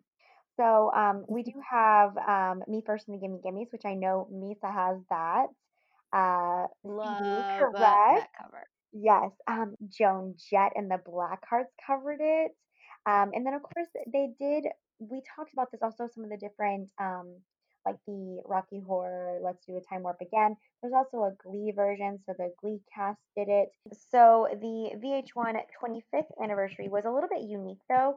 So they don't technically call it a cover, but I did want to mention it. It was a actual like live karaoke session, like all the audience got to participate.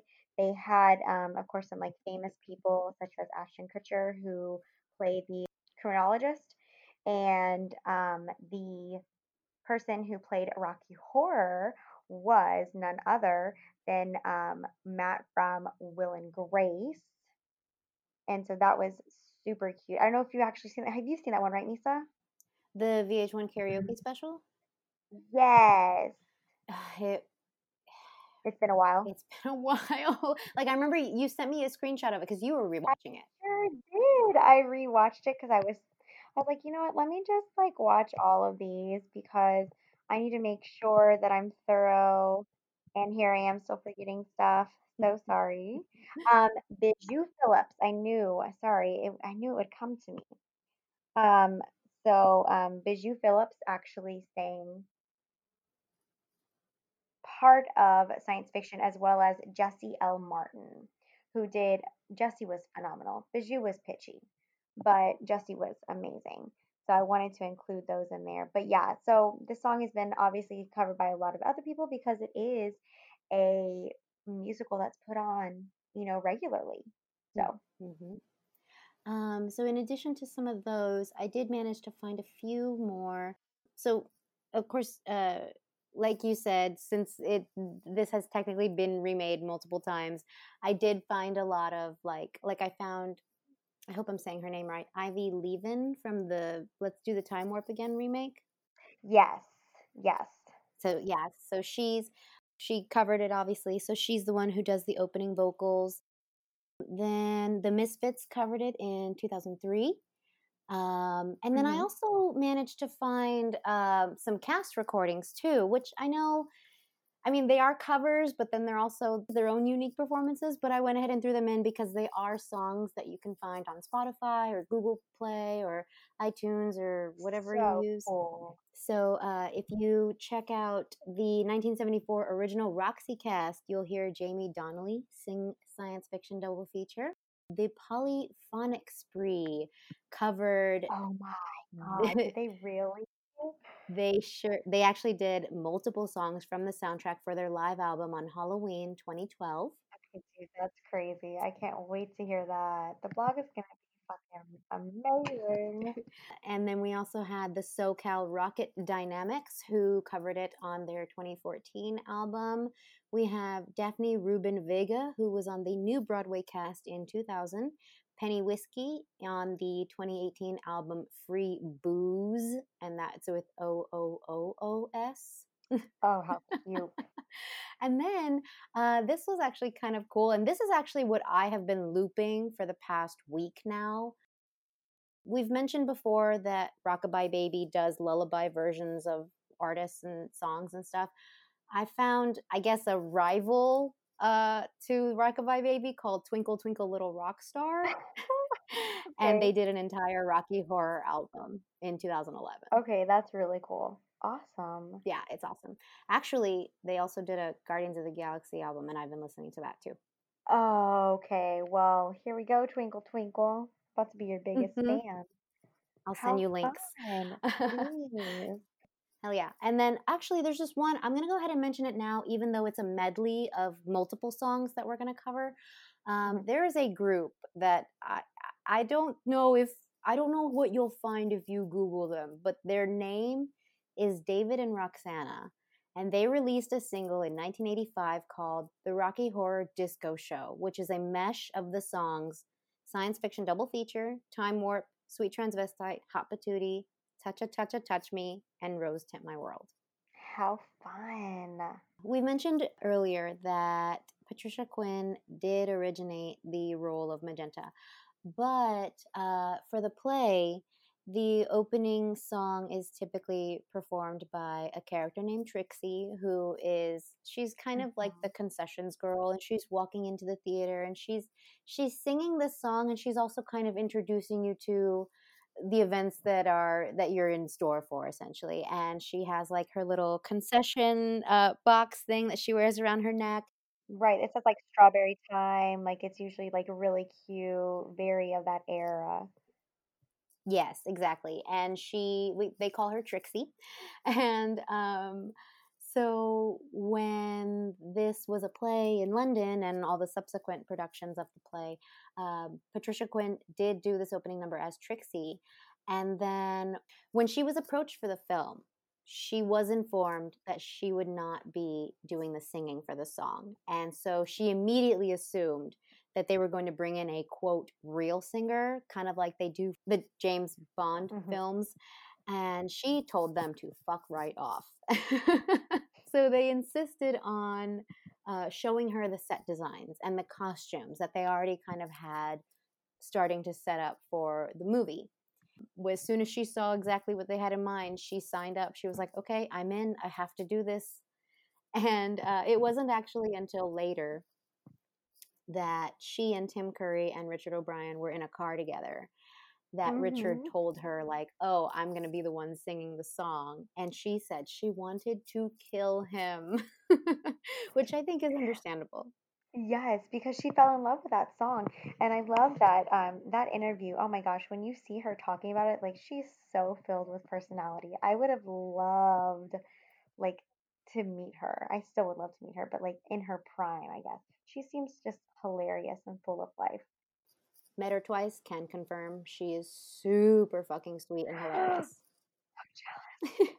So You jealous. knew this, but me and Martha, we That's drove amazing. to where do we drive? Well, I knew you met her once, but I didn't know it was twice. Oh, hell yeah. The first time I met Patricia Quinn was Comic Palooza 2015. I was working as the photographer for one of the booths because I was working with the company that brought in Roddy Piper, Ron Simmons, The Godfather, Bobby the Brain Heenan, Ted DiBiase, and a few other old Mhm. school guys. Super amazing people, professionals all the way. And so while I had some downtime, I managed to like slip out to the next line of booths, and there was Patricia Quinn right between Nell Campbell and Barry Bostwick, and she was incredible. So jealous. She was so sweet. She was so sweet. She like as soon as she meets you, she just starts talking to you like you're an old friend. She hugs you up into her arms. She gives the best hugs.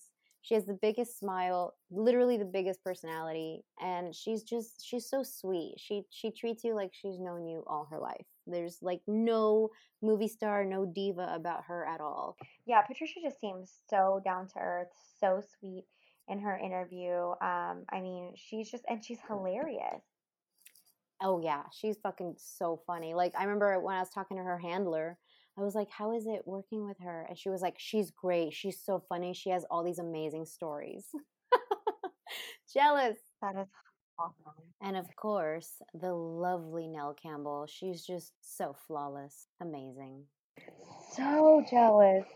Well, thank you so much for sharing that, Misa. I'm literally like seething with joy. Like I'm so jealous that you got to meet her twice. Not once, but twice. Throw that in my face. Next time she does a convention, you got to do it. Oh, please. Yeah, masks and all. I think we should wear like masks that have lips on them. That would be We so can find her lips and put them cute. on there. Right? Isn't that adorable? Okay, we're doing it. It's a thing. I love that idea. Hell yeah. Hopefully, though, by the time we meet her, we won't need masks, but we should still wear them anyway. Because I mean, it's cute. So we go from that amazing song right into the very first scene for the actual movie. And we open up and we see like a really kind of very small, um, you know, simple church. We see a wedding going on, and we see a bunch of people, and we realize that this is when we meet Brad and Janet, and they're at a wedding for their friends. We hear Betty and Ralph, and they're getting ready to throw the bouquet. So obviously, this is like a really short wedding, which is something I do want to mention. I always thought was really odd, and I don't know if that's just how weddings were done back at that time. Because we're used to weddings, and I know Misa can kind of account for this, that you have like your actual ceremony, and then you do like a little cocktail hour or a little like mini reception appetizer type thing while they take pictures, and like it's just more drawn out now. So I don't know if weddings were shorter, because it's quite evident like they just had their wedding, and then it's like they're outside, they're throwing the bouquet, and then everyone kind of disperses, Yeah, right? yeah, you're right. And I don't want to put my hat on, but as a wedding photographer, I can tell you that there were not enough pictures taken. I love it. Yes, I love it. I love it. You're so But yeah, funny. you're right. Like Right? they basically they get married. The movie opens, they're all coming out of the church and everybody's celebrating and throwing like rice or confetti Yeah. or something. Yeah. And basically like they take one big family picture, and then Betty and Ralph get into the car, and this is I thought was weird. The driver drives up in the car, gets out, Ralph takes the driver's seat, Betty gets in the passenger seat, and then they leave. Well, who's going to take the driver home? I love that that's what you're worried about or your thought. Well, he just took off. He's going to have to walk home. Yeah, nobody else. Did you see another car in that scene? Okay, no, you're absolutely right. There's only that one car, and you're right. But maybe they rode with someone else, or maybe they're actually like church staff. I hope so. I felt bad for that guy. He just like if you watch him, he just gets out of the car, he walks around it, and he disappears into the crowd, and you never see him again. You're absolutely right. And then there's like, I don't know, it's kind of an awkward little wedding. And Ralph and Brad are like, he awkwardly punches him in the shoulder, and like, that's the whole reason I went to that class, is where they met. And then Betty, with her annoying ass voice, I'm just gonna throw that in there really quickly. She has one line And I'm sure Misa's better at imitating her. You wanna go, Misa? I'll give it a shot. Okay, okay. Oh my God, I've never thought that in a million years It's I'd be doing an impression of Betty Monroe. But I'll try. She basically like Brad and Ralph are talking, and then we hear Betty, and she's like, "Okay, guys, this is it. Are you ready?" And then, oh, Betty's about to throw the bouquet, and then everyone gathers behind her, and guess who catches it, guys? Janet. Janet, of course. And as she's holding the bouquet, like Misa said, that is when they get in the car and they drive away, and it says on the side, "Wait till tonight. She got hers, and now he'll get his." Which, of course, those are things like Misa and I were talking about. I didn't catch on until I was older. I was just like, it just kind of like blew over my head. And then later I was like, oh, that's what that meant. So, those little things that we don't catch. And another really fun fact that I like about the way this movie was shot is that they did use that same core cast. And so Richard O'Brien, um, I'm sorry, I'm going to use their actual character names: Riff Raff, Magenta, Columbia. They're actually like the main people, I guess, like the priest who marry them, and you see them in the background. And then we're also foreshadowed kind of the phantoms is what they called them in the actual script or in the play, or the people who are following Rocky Horror at the convention. And I just blanked out on their name. Sorry, what do they actually call them? Yes, that's right. In the play, they are called the Phantoms. In the film, they're called Transylvanians. Yes, thank you. From this point, they're kind of awkwardly walking, and Brad begins by saying that he has something to tell Janet. Say it, asshole. I knew you were going to. I really love the skillful way you beat the other With girls, whips and the chains. bride's bouquet. And Janet's like, she literally is like, oh, like that's the sweetest thing he's ever said to her. And I'm like, this is ridiculous. So, I've one thing to say, and that's damn it, Janet, I love you. The road was long, but I ran it. but he goes on to talk about how he's in love with her, and I love this song because it's actually like one of the sweeter songs, even though it's very cheesy. I mean, it's cheesy, but it's super cute. And they're walking around the church, which happens to be next to like a graveyard. And then there's also this random billboard sign in the background. And so it's just really this cute little scene, and they get engaged. He proposes to her, and she's so excited because her ring is prettier than Betty's from the wedding they just attended. And as they're singing, again, we hear Riff Raff and Magenta and Columbia. They're in the background, kind of cleaning up the church, and they're singing the harmonies and the background vocals.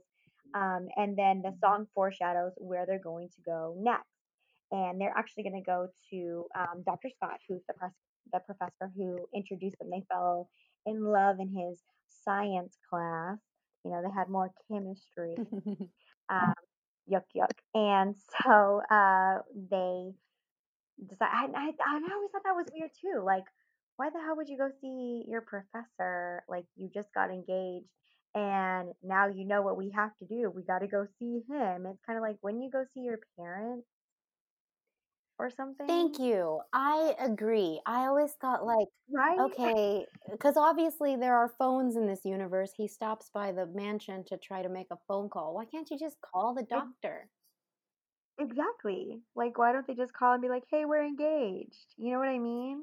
I don't know. I thought it was really weird. I agree, and I have some theories which I'll get into later. Okay, perfect. So this song is it's one of my favorites just because I do feel like it's one of the sweeter moments. It does very much show us how kind of naive and innocent, almost kind of like how basic Brad and Janet are, right? I definitely, yeah, this song is kind of a testament to their very vanilla relationship. Like Janet is a very like simple girl, very wholesome, and Brad is a stand-up guy, and he wants to do things right. And Hmm. so I mean, yes, it is a really sweet song, I agree. I think it's the most adorable duet, and Barry and Susan work really well off of each other. Yes. But yes, this does kind of paint them as the squares, so to speak. So it does give us a really good idea of like the characters that we are going to Hmm. basically go on this journey with. Now we're engaged and I'm so glad that you met Mom and you know Dad. One thing to say and that's Brad. I'm mad for you too. It foreshadows and it kind of sets us for the tone, like I said, of the characters, the main characters. And it's also, I mean, there is a little moment though where I'm like, no, wait a second, like who says like, damn it, Janet, I love you. Like as vanilla as they are, while this song is kind of the more wholesome, more heartfelt moments, I do think that by him saying like, "Damn it, Janet, I love you." Like when you first think of a vanilla or more naive, like you wouldn't think of them saying what would be considered a curse word back then, or a more vulgar word, if you will. So I do feel like Richard was genius for putting the song up at the front because you get to see kind of their very basic personalities, but it gives us a little glimpse like there is a little bit more underneath, but they just don't quite know how to release it, if that makes sense. Makes perfect sense. And I feel like you truly get to see like those different sides to their characters as the movie progresses. Because I mean, when you get further in, you see a little bit more of Janet and you see a little bit more of Brad for who they really are deep down at their core. So again, this is another reason why I love this song. Um, and one of the things that I always loved as I rewatched it more and more, you see Riff Raff, Magenta, and Columbia like turn the wedding vases around, and the flowers are now like black, and then they bring in like a casket where they got, where they just got married at the altar. So I just always thought that was really funny too. And I know that's really random. It's a hilarious like background sight gag for what is supposed to be this really adorable scene where these two cute characters get engaged, and it's like, oh, here's this tiny casket that probably has a child inside, and oh yeah, Right. let's switch the flowers. Like it's it's funny when you notice those little things. The church is literally transitioning from like a wedding setting to a funeral setting in the middle of Yes. this awesome duet. Thank you, thank you. I'm glad I'm not the only one who caught on that, but it doesn't surprise me that you did. Okay.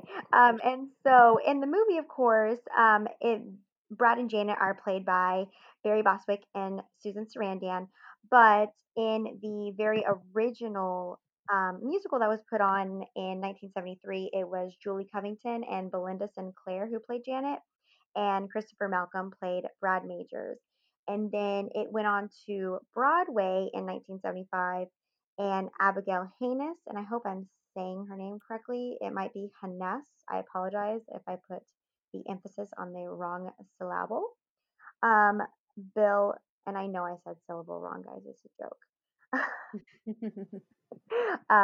Bill Miller played Brad Majors, and then there was a couple of other of those Broadway and kind of anniversary shows, and so I just wanted to include those as well. So people who have played Janet and who have, of course, sang the song because of that are Alice Ripley, Leah Michelle from Glee, Haley Flatterty. I don't know if I said that right either. Victoria Justice and Bruna Guerin. And people who have played Brad are Jared Ernick, Matthew Morrison, Ben Forrester, Ryan McCartan, and Philippe de Paralosis. And I don't know if I said that right either. I apologize. I'm not great at names. So yeah, these are just some of the people who have covered it as far as like movies and Broadway and maybe some of those anniversaries. And on your CD, Misa, for the Rocky Horror Punk Show, I believe it is Love Equals Death covers the song. Have it in front of me. Perfect. Yeah, that's right. Love equals death. Let me look at the Perfect. inside really fast. Well, because I almost dropped it. The Rocky Horror Punk Rock Show was a compilation, so it wasn't necessarily like a cohesive album that everyone made Mm-hmm. together. This was more like some of them recorded it during soundcheck. Mm. Some of them already had it on an album previously. Some of them recorded it just for the sake of this album. But yes, you're right. On the Rocky Horror Punk Rock Show, Love Equals Death does cover Damn It Janet, and the guest vocals are Katie Floyd from the band Tron. Oh, I see. And I do want to say just a little like fun fact tidbit that I did find. Barry says that it doesn't matter what other plays, what other character he has done, people always want him to say, "Damn it, Janet, I love you." I love And I think that's that. just the cutest thing ever. So yeah, that is the amazing second song that comes on in Rocky Horror Picture Show. This is when we're introduced to the criminologist who does he does play that narrator role, and he kind of sets the tone and gives us a little bit of information about how Brad and Janet are that innocent little couple, and they find themselves like lost. They had no idea what was going to happen. Sets that very kind of like dramatic tone, right? Like when you agree, Misa? Kind of like overly dramatic almost, which I think is hilarious.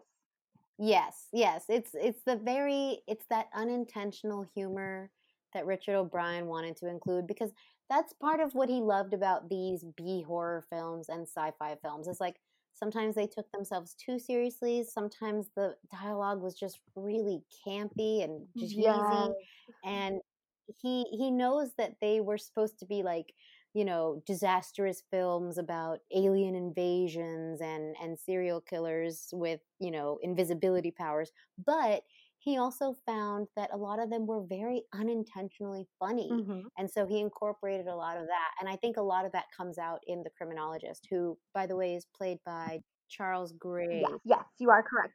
So the criminologist sets us up and kind of lets us know. Like I said, he plays that kind of like all-knowing, omniscient narrator, and he can see like all the sides. He knows what's going to happen. We see that there's some files with their pictures there, and then straight from him talking, we go into Brad and Janet in their like station wagon, super popular car back in the 70s. And they're driving, it's raining very bad, it's dark outside. And as they're driving, they see like motorcycles driving by, they comment about it, and then they get a flat tire. And of course, movie luck, they don't have a spare. And this is a time when, we didn't have cell phones. So Brad's like, I saw a house back there. I'm going to walk. And Janet's like, well, I'm coming with you. And he's like, there's no sense in both of us getting wet. And she's like, no, I'm coming with you. And that's final. Besides, there could be the owner of that house could be some gorgeous woman and you may never come back to me.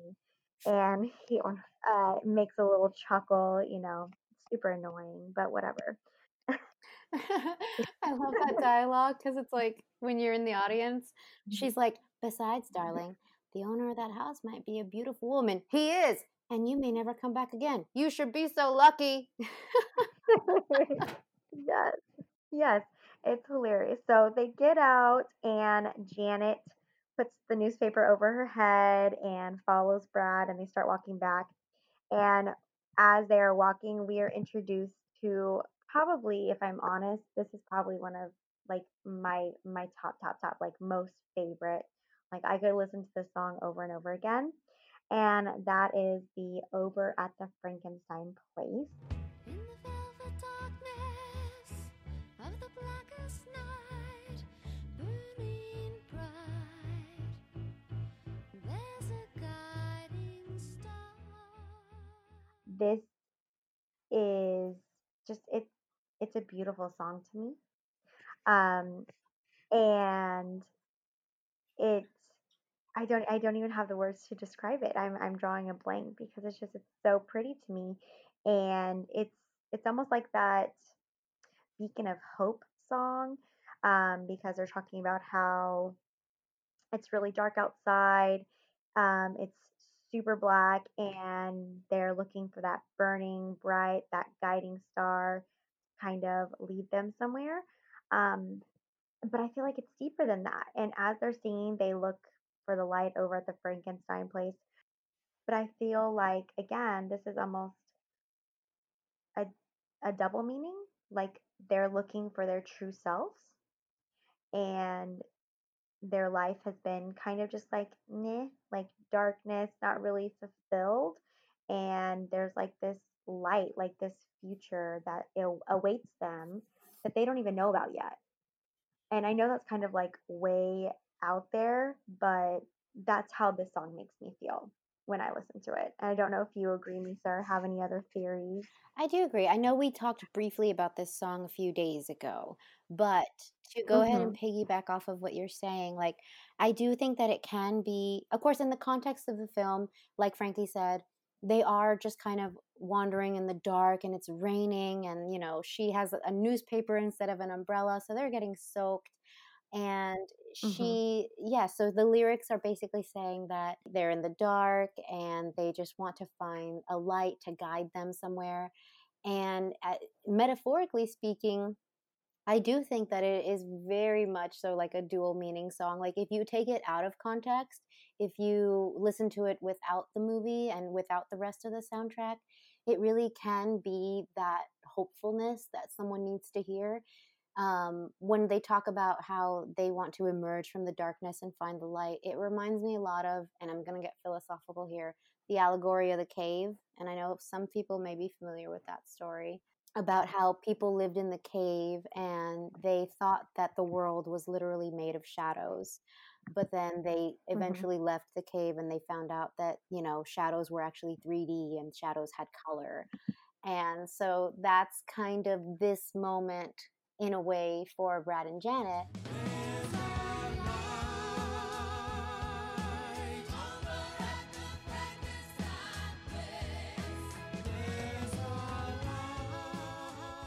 We've met them and we kind of know them by now, but now this is kind of that complicating incident, that point of no return in the story. This is the rising action where they thought they knew who they were, but they're just about to find out. Exactly. Beautifully said. Um, it just, it's such, it, and to me, like I said, it's not really like that heartfelt song like Damn It Janet is, but it's just such a beautiful and deeper song. And I think that's why the song has just always been one of my favorites.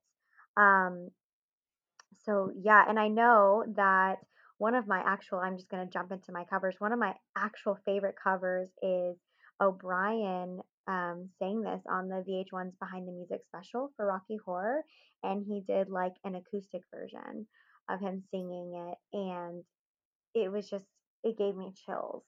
I loved it so much. And Riff Raff, the character he plays, does have a verse that he sings. Darkness must go down the river of night streaming. And I know when I was doing some research, there was some debate whether he's actually looking out the window and seeing Brad and Janet, or if he's kind of looking past them as he's seeing. I don't know if you have, what are your thoughts on that? I actually never really thought about like who or where he was looking at. Hmm. Of course, it does make sense that he would spot Brad and Janet outside because then he's obviously the one who does answer the door. Um, but I think that's up to interpret. I think that whatever you think he's looking at is exactly what he's looking at. But I love Riff Raff's verse because he's got this. Would you say falsetto voice, Definitely, Richard O'Brien? Okay, definitely yeah. falsetto. I love Riff Raff's verse in this because it's such a contrast. Not only is it vocally a contrast from Barry and Susan, but also I love his verse. I love his lyrics, the lyrics of his verse.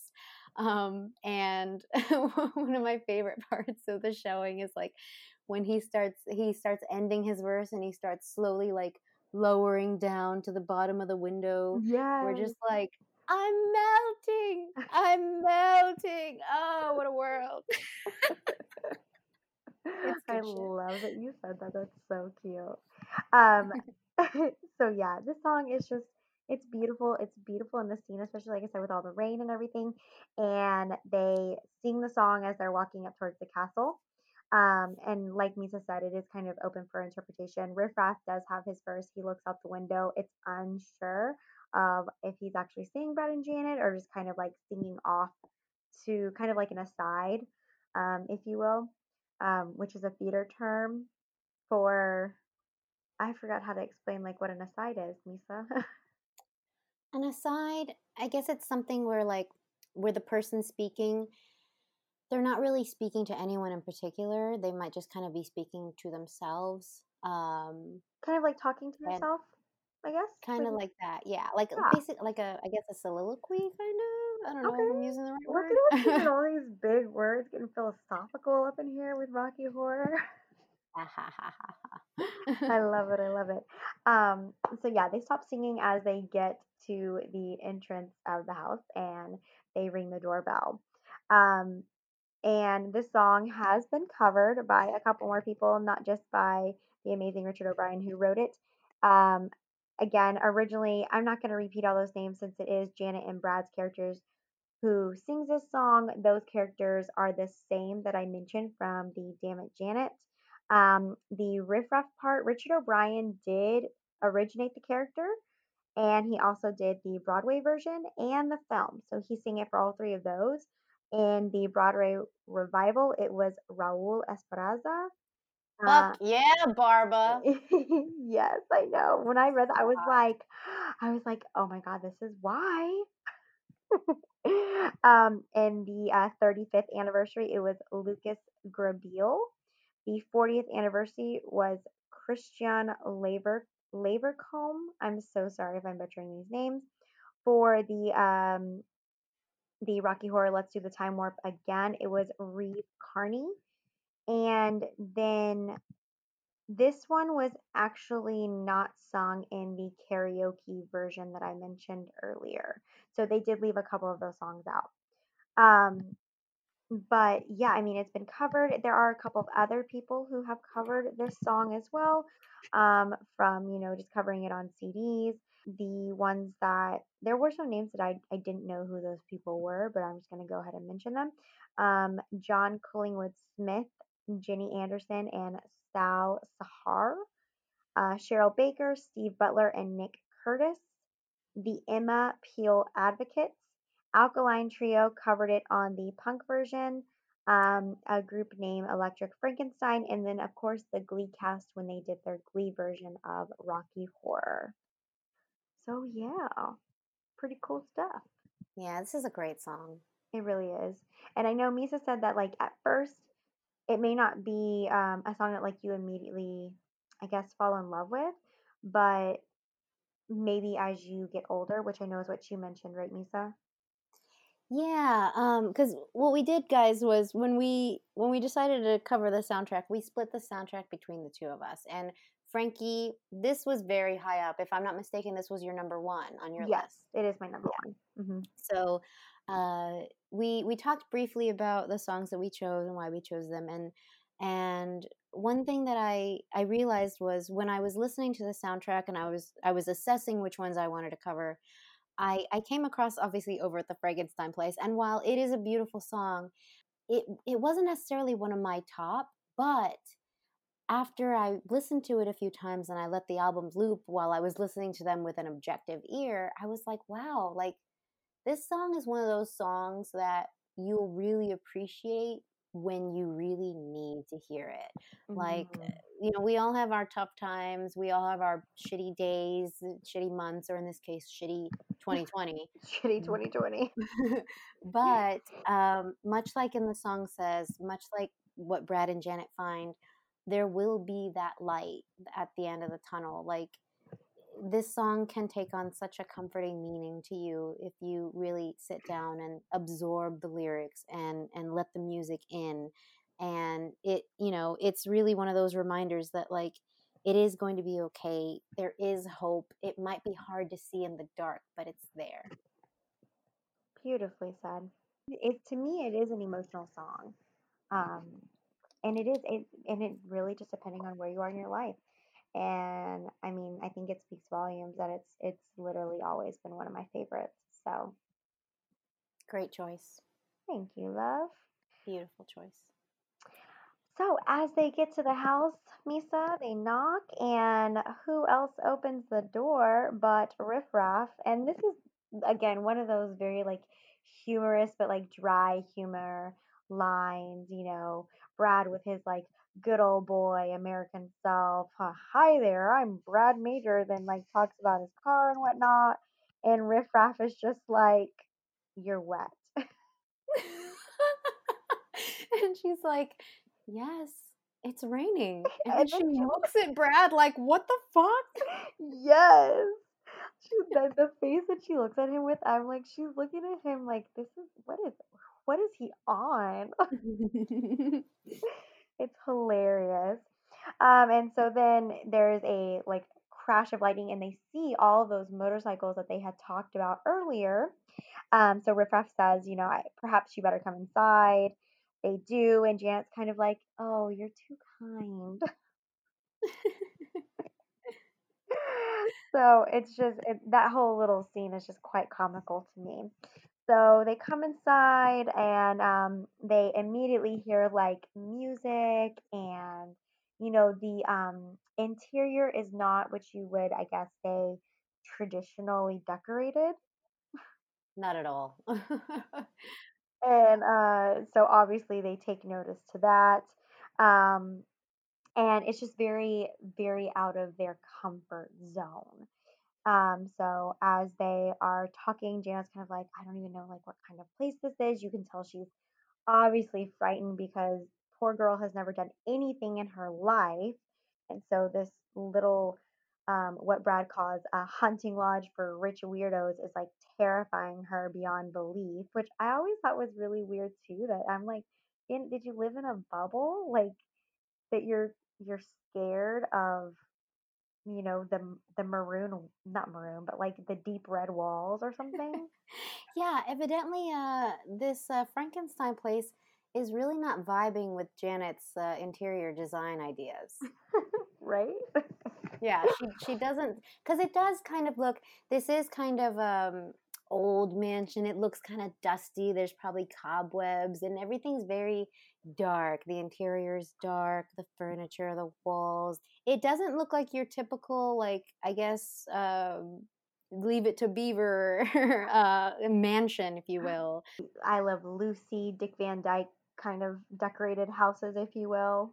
Yeah, it's very different. So Janet's really taken aback by it, and she's like, "Are you having a party?" "No, it's my sister's bar mitzvah." I'm kidding. But this is when Riff Raff is like, "No, it's one of the master's affairs," and she's like, "Oh, which one?" That's the audience. That's the audience. And then she's I love like, that those are like secondhand to you. "Oh, I can't watch the movie without like saying these things out loud."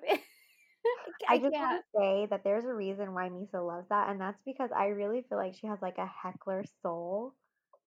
Right. I do have a heckler soul. I love giving people shit. You remember me at the rodeo. You guys should see me at wrestling shows. You guys should come with me to wrestling shows. Let's do it. Where were we? We're about to meet Magenta. We are about to meet Magenta. How lucky. You're lucky. He's lucky. I'm lucky. We're all lucky. The banister's lucky. Fuck yeah, the banister. As she slides down the banister with a leg on either side. Yes. And this is when we are probably introduced to the most iconic song from the entire movie, if you will. Magenta tosses a duster to Riff Raff. He catches it. He walks over to this beautiful, kind of morbid grandfather clock. It's kind of covered with cobwebs. And there's a skeleton inside, guys. And he simply dusts the outside real quick. The grandfather clock opens, and we cue up the time warp. It's astounding. Time is fleeting. Madness takes its toll. Yes, this song is the fourth in the film. I do want to quickly mention that it actually was the fifth in the original stage show, but they did kind of move things around for production. And it originally, like way, way, way back in the day, actually wasn't in the original stage show, correct? Yeah, that's right. It was added as kind of a time filler, if I'm not mistaken. Which is how appropriate because it's the time warp. It's a time filler. You get it? Ha ha. We got jokes. We got them all night. I'm here. I'm here all night, guys. So this song is it's sung by several of our characters. Riff Raff does start it off, and then Magenta has a verse as well as Columbia, which is the first time that we're introduced to Columbia in this film. Um, and then after Columbia's, we get like a tap dance. We also get lots and lots of audience participation, and this is when we see all of the Transylvanians, or in the original production, it was the Phantoms. And we also get the criminologist who jumps in and does the choreography for this song. That's right. He has a chart and everything, and he teaches us how to do the time warp, guys. It's just a jump to the left. With your hands on your hips.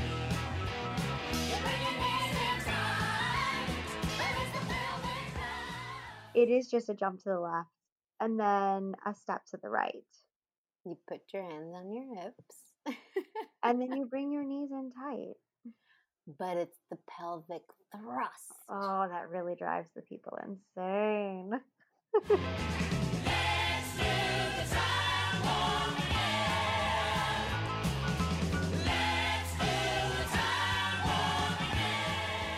This is like it's such a fun song, and it does again, how Misa mentioned, it was a parody. This really was a parody when Richard wrote it to the songs that have those the lyrics that explain how to do like the electric slide, or another one was the boogie woogie. Mm-hmm. Boogie Woogie Wonderland, I think is what it's actually called. Um, so he was poking fun at those songs, but he did it so brilliantly, and he had no idea that this song was going to take off the way that it did. Yeah, which again, back to what you were saying before, is so crazy to think that like this was really just supposed to be a time fill because the play they didn't think was long enough, so he had to go Mhm. add a song. And then now this song is at weddings, it's at receptions, it's at birthday parties, like everything. Yeah, absolutely. Like I said, like if you go to a wedding where there's like a theater geek getting married, this song will 100% be on the playlist somewhere. Hmm. I did find some fun facts about this song and the production. Ooh, yeah, please share. Let's do this. So, one of the early ideas for the film was that they kind of wanted to emulate what the filmmakers did with Wizard of Oz, which was kind of start the movie off black and white, or I guess Technicolor in Wizard of Oz sense. The filmmakers of Rocky Horror would have liked to start the movie off in black and white, and then it wouldn't be until I've heard two things. I've heard one that as soon as they got into the room and everyone was doing the time warp, that everything would be in color. And then I also heard another source said that the color wouldn't come in until Frankenfurter entered. I'm not sure which one's true, but I do know that they did play around with the idea of desaturating the film for a certain amount of time, and then the burst of color would come in. But it ultimately ended up being like too expensive of an idea to execute, so they did have to scrap it. But I think it's for the better because I think this movie is so rich in color, and I love like the different levels, and I love how even some of the subtle colors can tell you a bit about the character that's wearing the color or that is associated with the color. So I like the version that we ended up with. Don't you? I absolutely agree, and I do want to just concur with what Misa said. I did find both of those as well. So I absolutely agree with you though. I like the way it was done. I'm glad it saved them money. I think it was perfectly executed. Yeah, yeah. I did hear. I'm sure you came across this as well. I did hear that there is a rumor that like there is a version that is black and white up until the time warp somewhere, but I don't know where to find it. Well, I agree with you. I did hear that, but when I was yeah, I actually saw that on a YouTube interview clip, and Richard said that he is the only one who has that. I don't know if that's true or if it was just in that one or if we watched the same interview. I bet Richard O'Brien has all kinds of goodies stashed Oh, away yeah, I'm somewhere. absolutely sure. I wish I could see them. That would be So, cool. wouldn't that be amazing? So, again, like we've mentioned several times, this song, it does have the same characters. It has Riff Raff, it has Magenta. It's so dreamy. Oh, fantasy free me. So you can't see me. No, not at all. We are introduced to Columbia. Well, I was walking down the street just having a think when a stinky big guy gave me an evil wink. He shook me up, he took me by surprise. He had a pickup truck and the devil's eyes. He stared at me. So we already know Richard O'Brien is the one who played Riff Raff in all three of those very first original plays, Broadway and film. Magenta was played by Patricia Quinn, and then in the Broadway version it was Jamie Donnelly. But then Patricia did come back to revise her character in the film. Nell Campbell is such a lovely person. I got the chance to meet her twice as well. And she just gets better and better every time you see her. She's so energetic, she's fun, and you can tell she just embraces the Rocky Horror cult. So Nell did originate the character in the original version, but for Broadway it was played by Bonnie Inton, and then she did come back to do the film as well. I thought it was really cool. In the 2000 Broadway revival, Joan Jett actually played Columbia, and I thought that was so cool. You are damn fucking right. I remember hearing about that when she got casted, and Yeah. I ached. My heart, it ached inside of my soul because all I wanted to do was see it. There was no way I was going to be able to. Right, right. To go see it. Yeah, crazy. And so some of the other people who have played Columbia are Meloria Hardin, Sophie Linder Lee, Annalie Ashford, and Jana Amorum. Some of the other people who have played Magenta and who have sang this song include Daphne Rubin Vega, Evan Rachel Wood, slash Nicole Scherzinger. I don't know if I say her name right. The lead singer from Pussycat Dolls. Yes.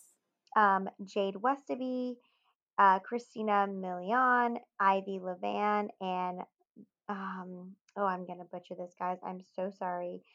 It's a Brazilian name, so I apologize, but it is spelled like Gotcha. So sorry, guys. So sorry. Gocha forgives you. Thank you, Gotcha. We appreciate it. So yeah, the song has been, of course, filled with lots of different actors playing these characters because it's just been revived so many times, which does mean that we have tons and tons of covers. What are some of the covers that you came across, Lisa, or that were like that stood out to you? You ready for this? Oh gosh, I can't even imagine the list. Please. Well, it's not as long, but because there are three lead vocalists for this song, it does seem like a long list of actors and actresses who've portrayed it. Some of which you may have already mentioned. So some of the ones that I found, Frankie mentioned earlier, the new Broadway cast in the year 2000 included Raul Esparza as Riff Raff. For those of us who are Law and Order SVU fans, he was Mhm. Barba, the sexiest DA ever. And he had a heart, guys. Oh my gosh, he was so handsome. I love him. Or, guys, if you're a fan of BoJack Horseman, he was the mouse that Princess Carolyn dated for a little while. He was in that too. Yeah, he was in BoJack for Oh my like a god, this season and a man half, can I do want to say. everything. Love He him. literally does everything. I actually, just last night, I was watching an interview that he did on YouTube, and he talked about his time with Rocky Horror. It turns out he has been doing Broadway since he was 18, and his very first production was Tartuffe. What? Yeah, and he also did Danny Zuko in Grease. He was also in Evita, and he did obviously Rocky Horror. By 2000, he was Riff Raff. I Like you said. am baffled. Love him. I do So too. multi-talented. Along with Raul Esparza, Dick Cavett, Daphne Rubin Vega, and the ensemble were part of the new Broadway cast in 2000. And actually, I found a video on YouTube of Raul and the ensemble from that cast and Joan Jett performing Time Warp on the Rosie O'Donnell show. You did not. I totally did. I'm going to post it on the blog. Oh, that sounds really All cool. right. So some other covers include there is an artist named Damien who released his Time Warp cover in the 1980s. We have a Mexican group, RBD, who performed the song in Spanish on their Generación RBD en Vivo tour. We have Aiden Bell, who in 1994 released it on his album. He actually had a history of playing Riff Raff in the stage show. And so when he covered this on his album, it was more of a solo album. So he was doing covers from other musicals that he had been in before. So that was pretty cool. That's awesome. We also have the String Cheese Incident, who did a live version in 2002 during a show in San Francisco. We have the Piano Project, who did a just piano cover for their Classic Rock Piano Covers Volume 3, released in 2019. We have the Vitamin String Quartet, who covered this song for their Modern Broadway Hits album, released in 2010. We have a group called Sweet 70s, which I couldn't find anything through Google about them, but they covered this in 2017 for their Glam Masters album. We have a group called Black Lace, who covered this on their Saturday Night album for 1994. And the University of Oklahoma Marching Band performed this song, and it's featured on an album called The Pride of Oklahoma 2010. And some of the other themes that they had on that album include the Incredibles theme, Poker Face, Proud Mary, and Beetlejuice. How amazing. So that was pretty cool. Wow. What I love about this is that you can see just like how the people who cover this are from all different genres. I do know that Kids Bob actually has a version of this song, as well as the Chipmunks. Oh my gosh, I love that. I haven't heard the Chipmunks rendition. Yeah, I'm gonna have to send it to you because it's kind of amazing. Please do that. Oh, and of course, from the Rocky Horror Punk Rock show, the Groovy Ghoulies covered the Time Warp. I remember when I was like younger, I really didn't like their rendition because he's really kind of monotone and nasally.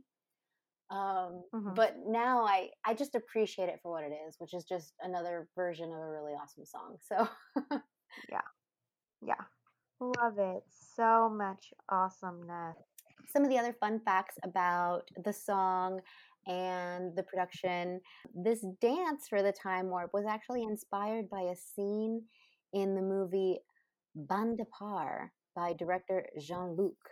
And this same film went on to inspire the dance scene in Quentin Tarantino's Pulp Fiction. Yes. So I will post a video of that so everyone knows where the reference came from. So that's really cool to know the origin of the Time Warp itself. That's amazing. We mentioned the grandfather clock at the beginning of this song. Really cool, fun, morbid fact about that.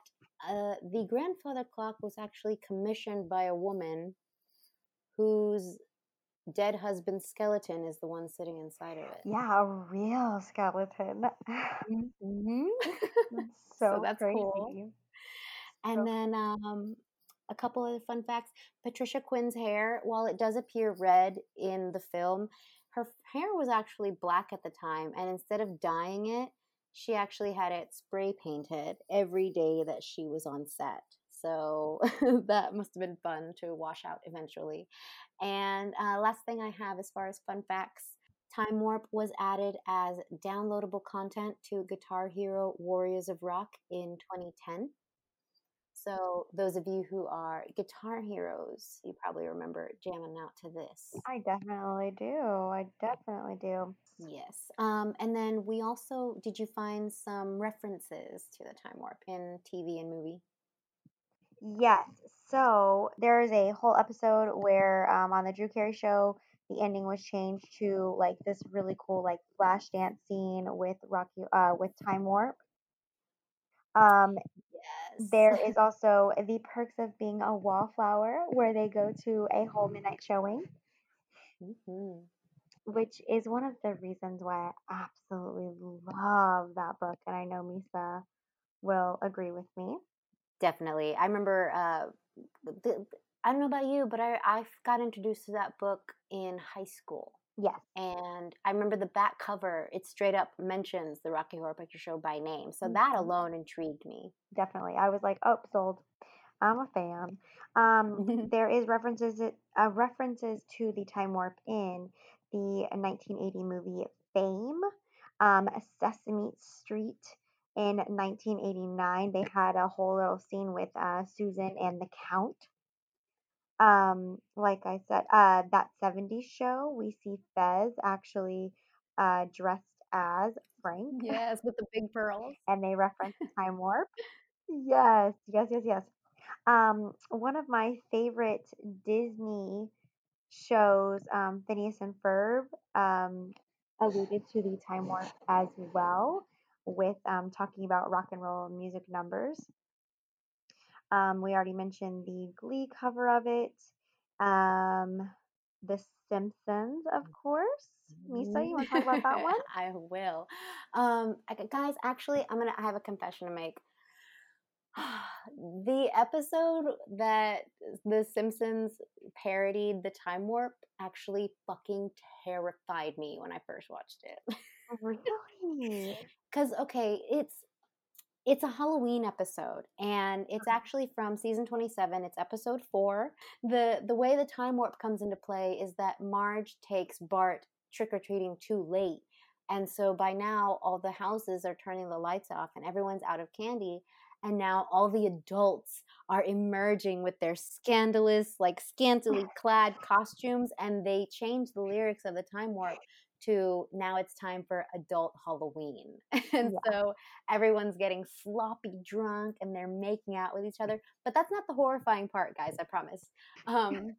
This was also like, in addition to their annual Halloween episode, this is a completely different episode. And earlier in the episode, Lisa gets scared at a theme park, and some of the things she sees legitimately terrified me more than any of their Halloween specials ever had when I was a kid. Really? I'm telling you. And this is a fairly recent episode because they're only on the 31st, 32nd season, and this was season 27. So I was an adult when I watched this, and I was like, I might be too high. Guys, if you have Disney Plus, which I know you all do, feel free to check out that episode of The Simpsons. It is good, I promise. It scared me. I'm a wuss. That is so funny, but not at the same time. I do want to shout out to the Drew Carey one that you mentioned. I used to have that one on tape. I used to have it on VHS, and I fucking love that episode.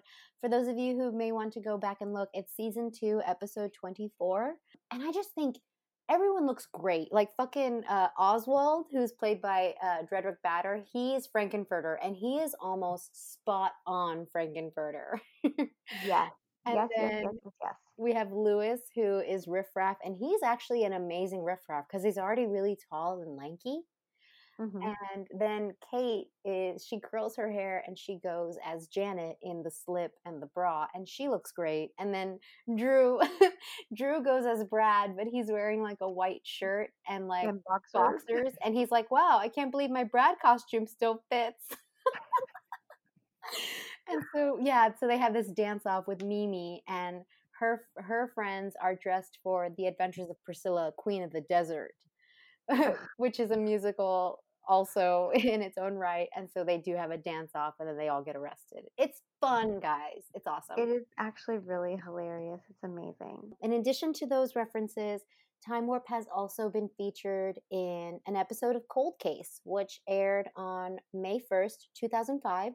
The episode was called Creatures of the Night, and the episode is centered around a man who was murdered while his girlfriend was attending the Rocky Horror Midnight Showing. And Ooh. the murderer in the episode was a character named Roy Anthony, who is loosely based on the serial killer Coral Eugene Watts. And, fun fact, the actor who played Roy Anthony in this episode of Cold Case was none other than Barry Bostwick. Shut up. up. Yeah, so that's super cool. And so it's funny because Bostwick shows up on screen as the murderer, and then you see footage of him in Rocky Horror during the theater scene. So he's kind of in it twice. That is um, amazing. yeah, so that's one of those meta facts for those of you who spotted it. In addition to those, we have a film called Connie and Carla from 2004, which was written by Nia Vardalos, who she did the My Big Fat Greek Wedding screenplay story. So in this film, it's a duo in drag, and they're auditioning for a show, and they decide to perform Time Warp for their audition. Frankie mentioned Fame, which also includes a midnight showing scene. We also have the Spanish cast of 1986 recorded a music video for Time Warp, featuring performances by Jose Flores as Riff Raff, Martha Escobar as Magenta, Alejandra Espijo as Colombia, and Manuel Guerra, I'm sorry, as the criminologist. So I'm going to try to find that music video for the blog as well. And then I did note the 2001 Broadway cast performed live at the 55th annual Tony Awards. The show that year had been nominated for Best Revival. Then we have the British show The X Factor, which is that talent scouting show, if I'm remembering right. Yeah, you're remembering right. Yeah. Cool. So they had a contestant named Chico Slimani who was voted off, and as a farewell, he performed the Time Warp. Frankie mentioned this, season 1, episode 97 of VH1's Behind the Music, which was all about Rocky Horror, and Richard O'Brien played the song Unplugged. In addition to the Over at the Frankenstein Place, so That's he did it. amazing. He did a few. That aired on Halloween in 1999.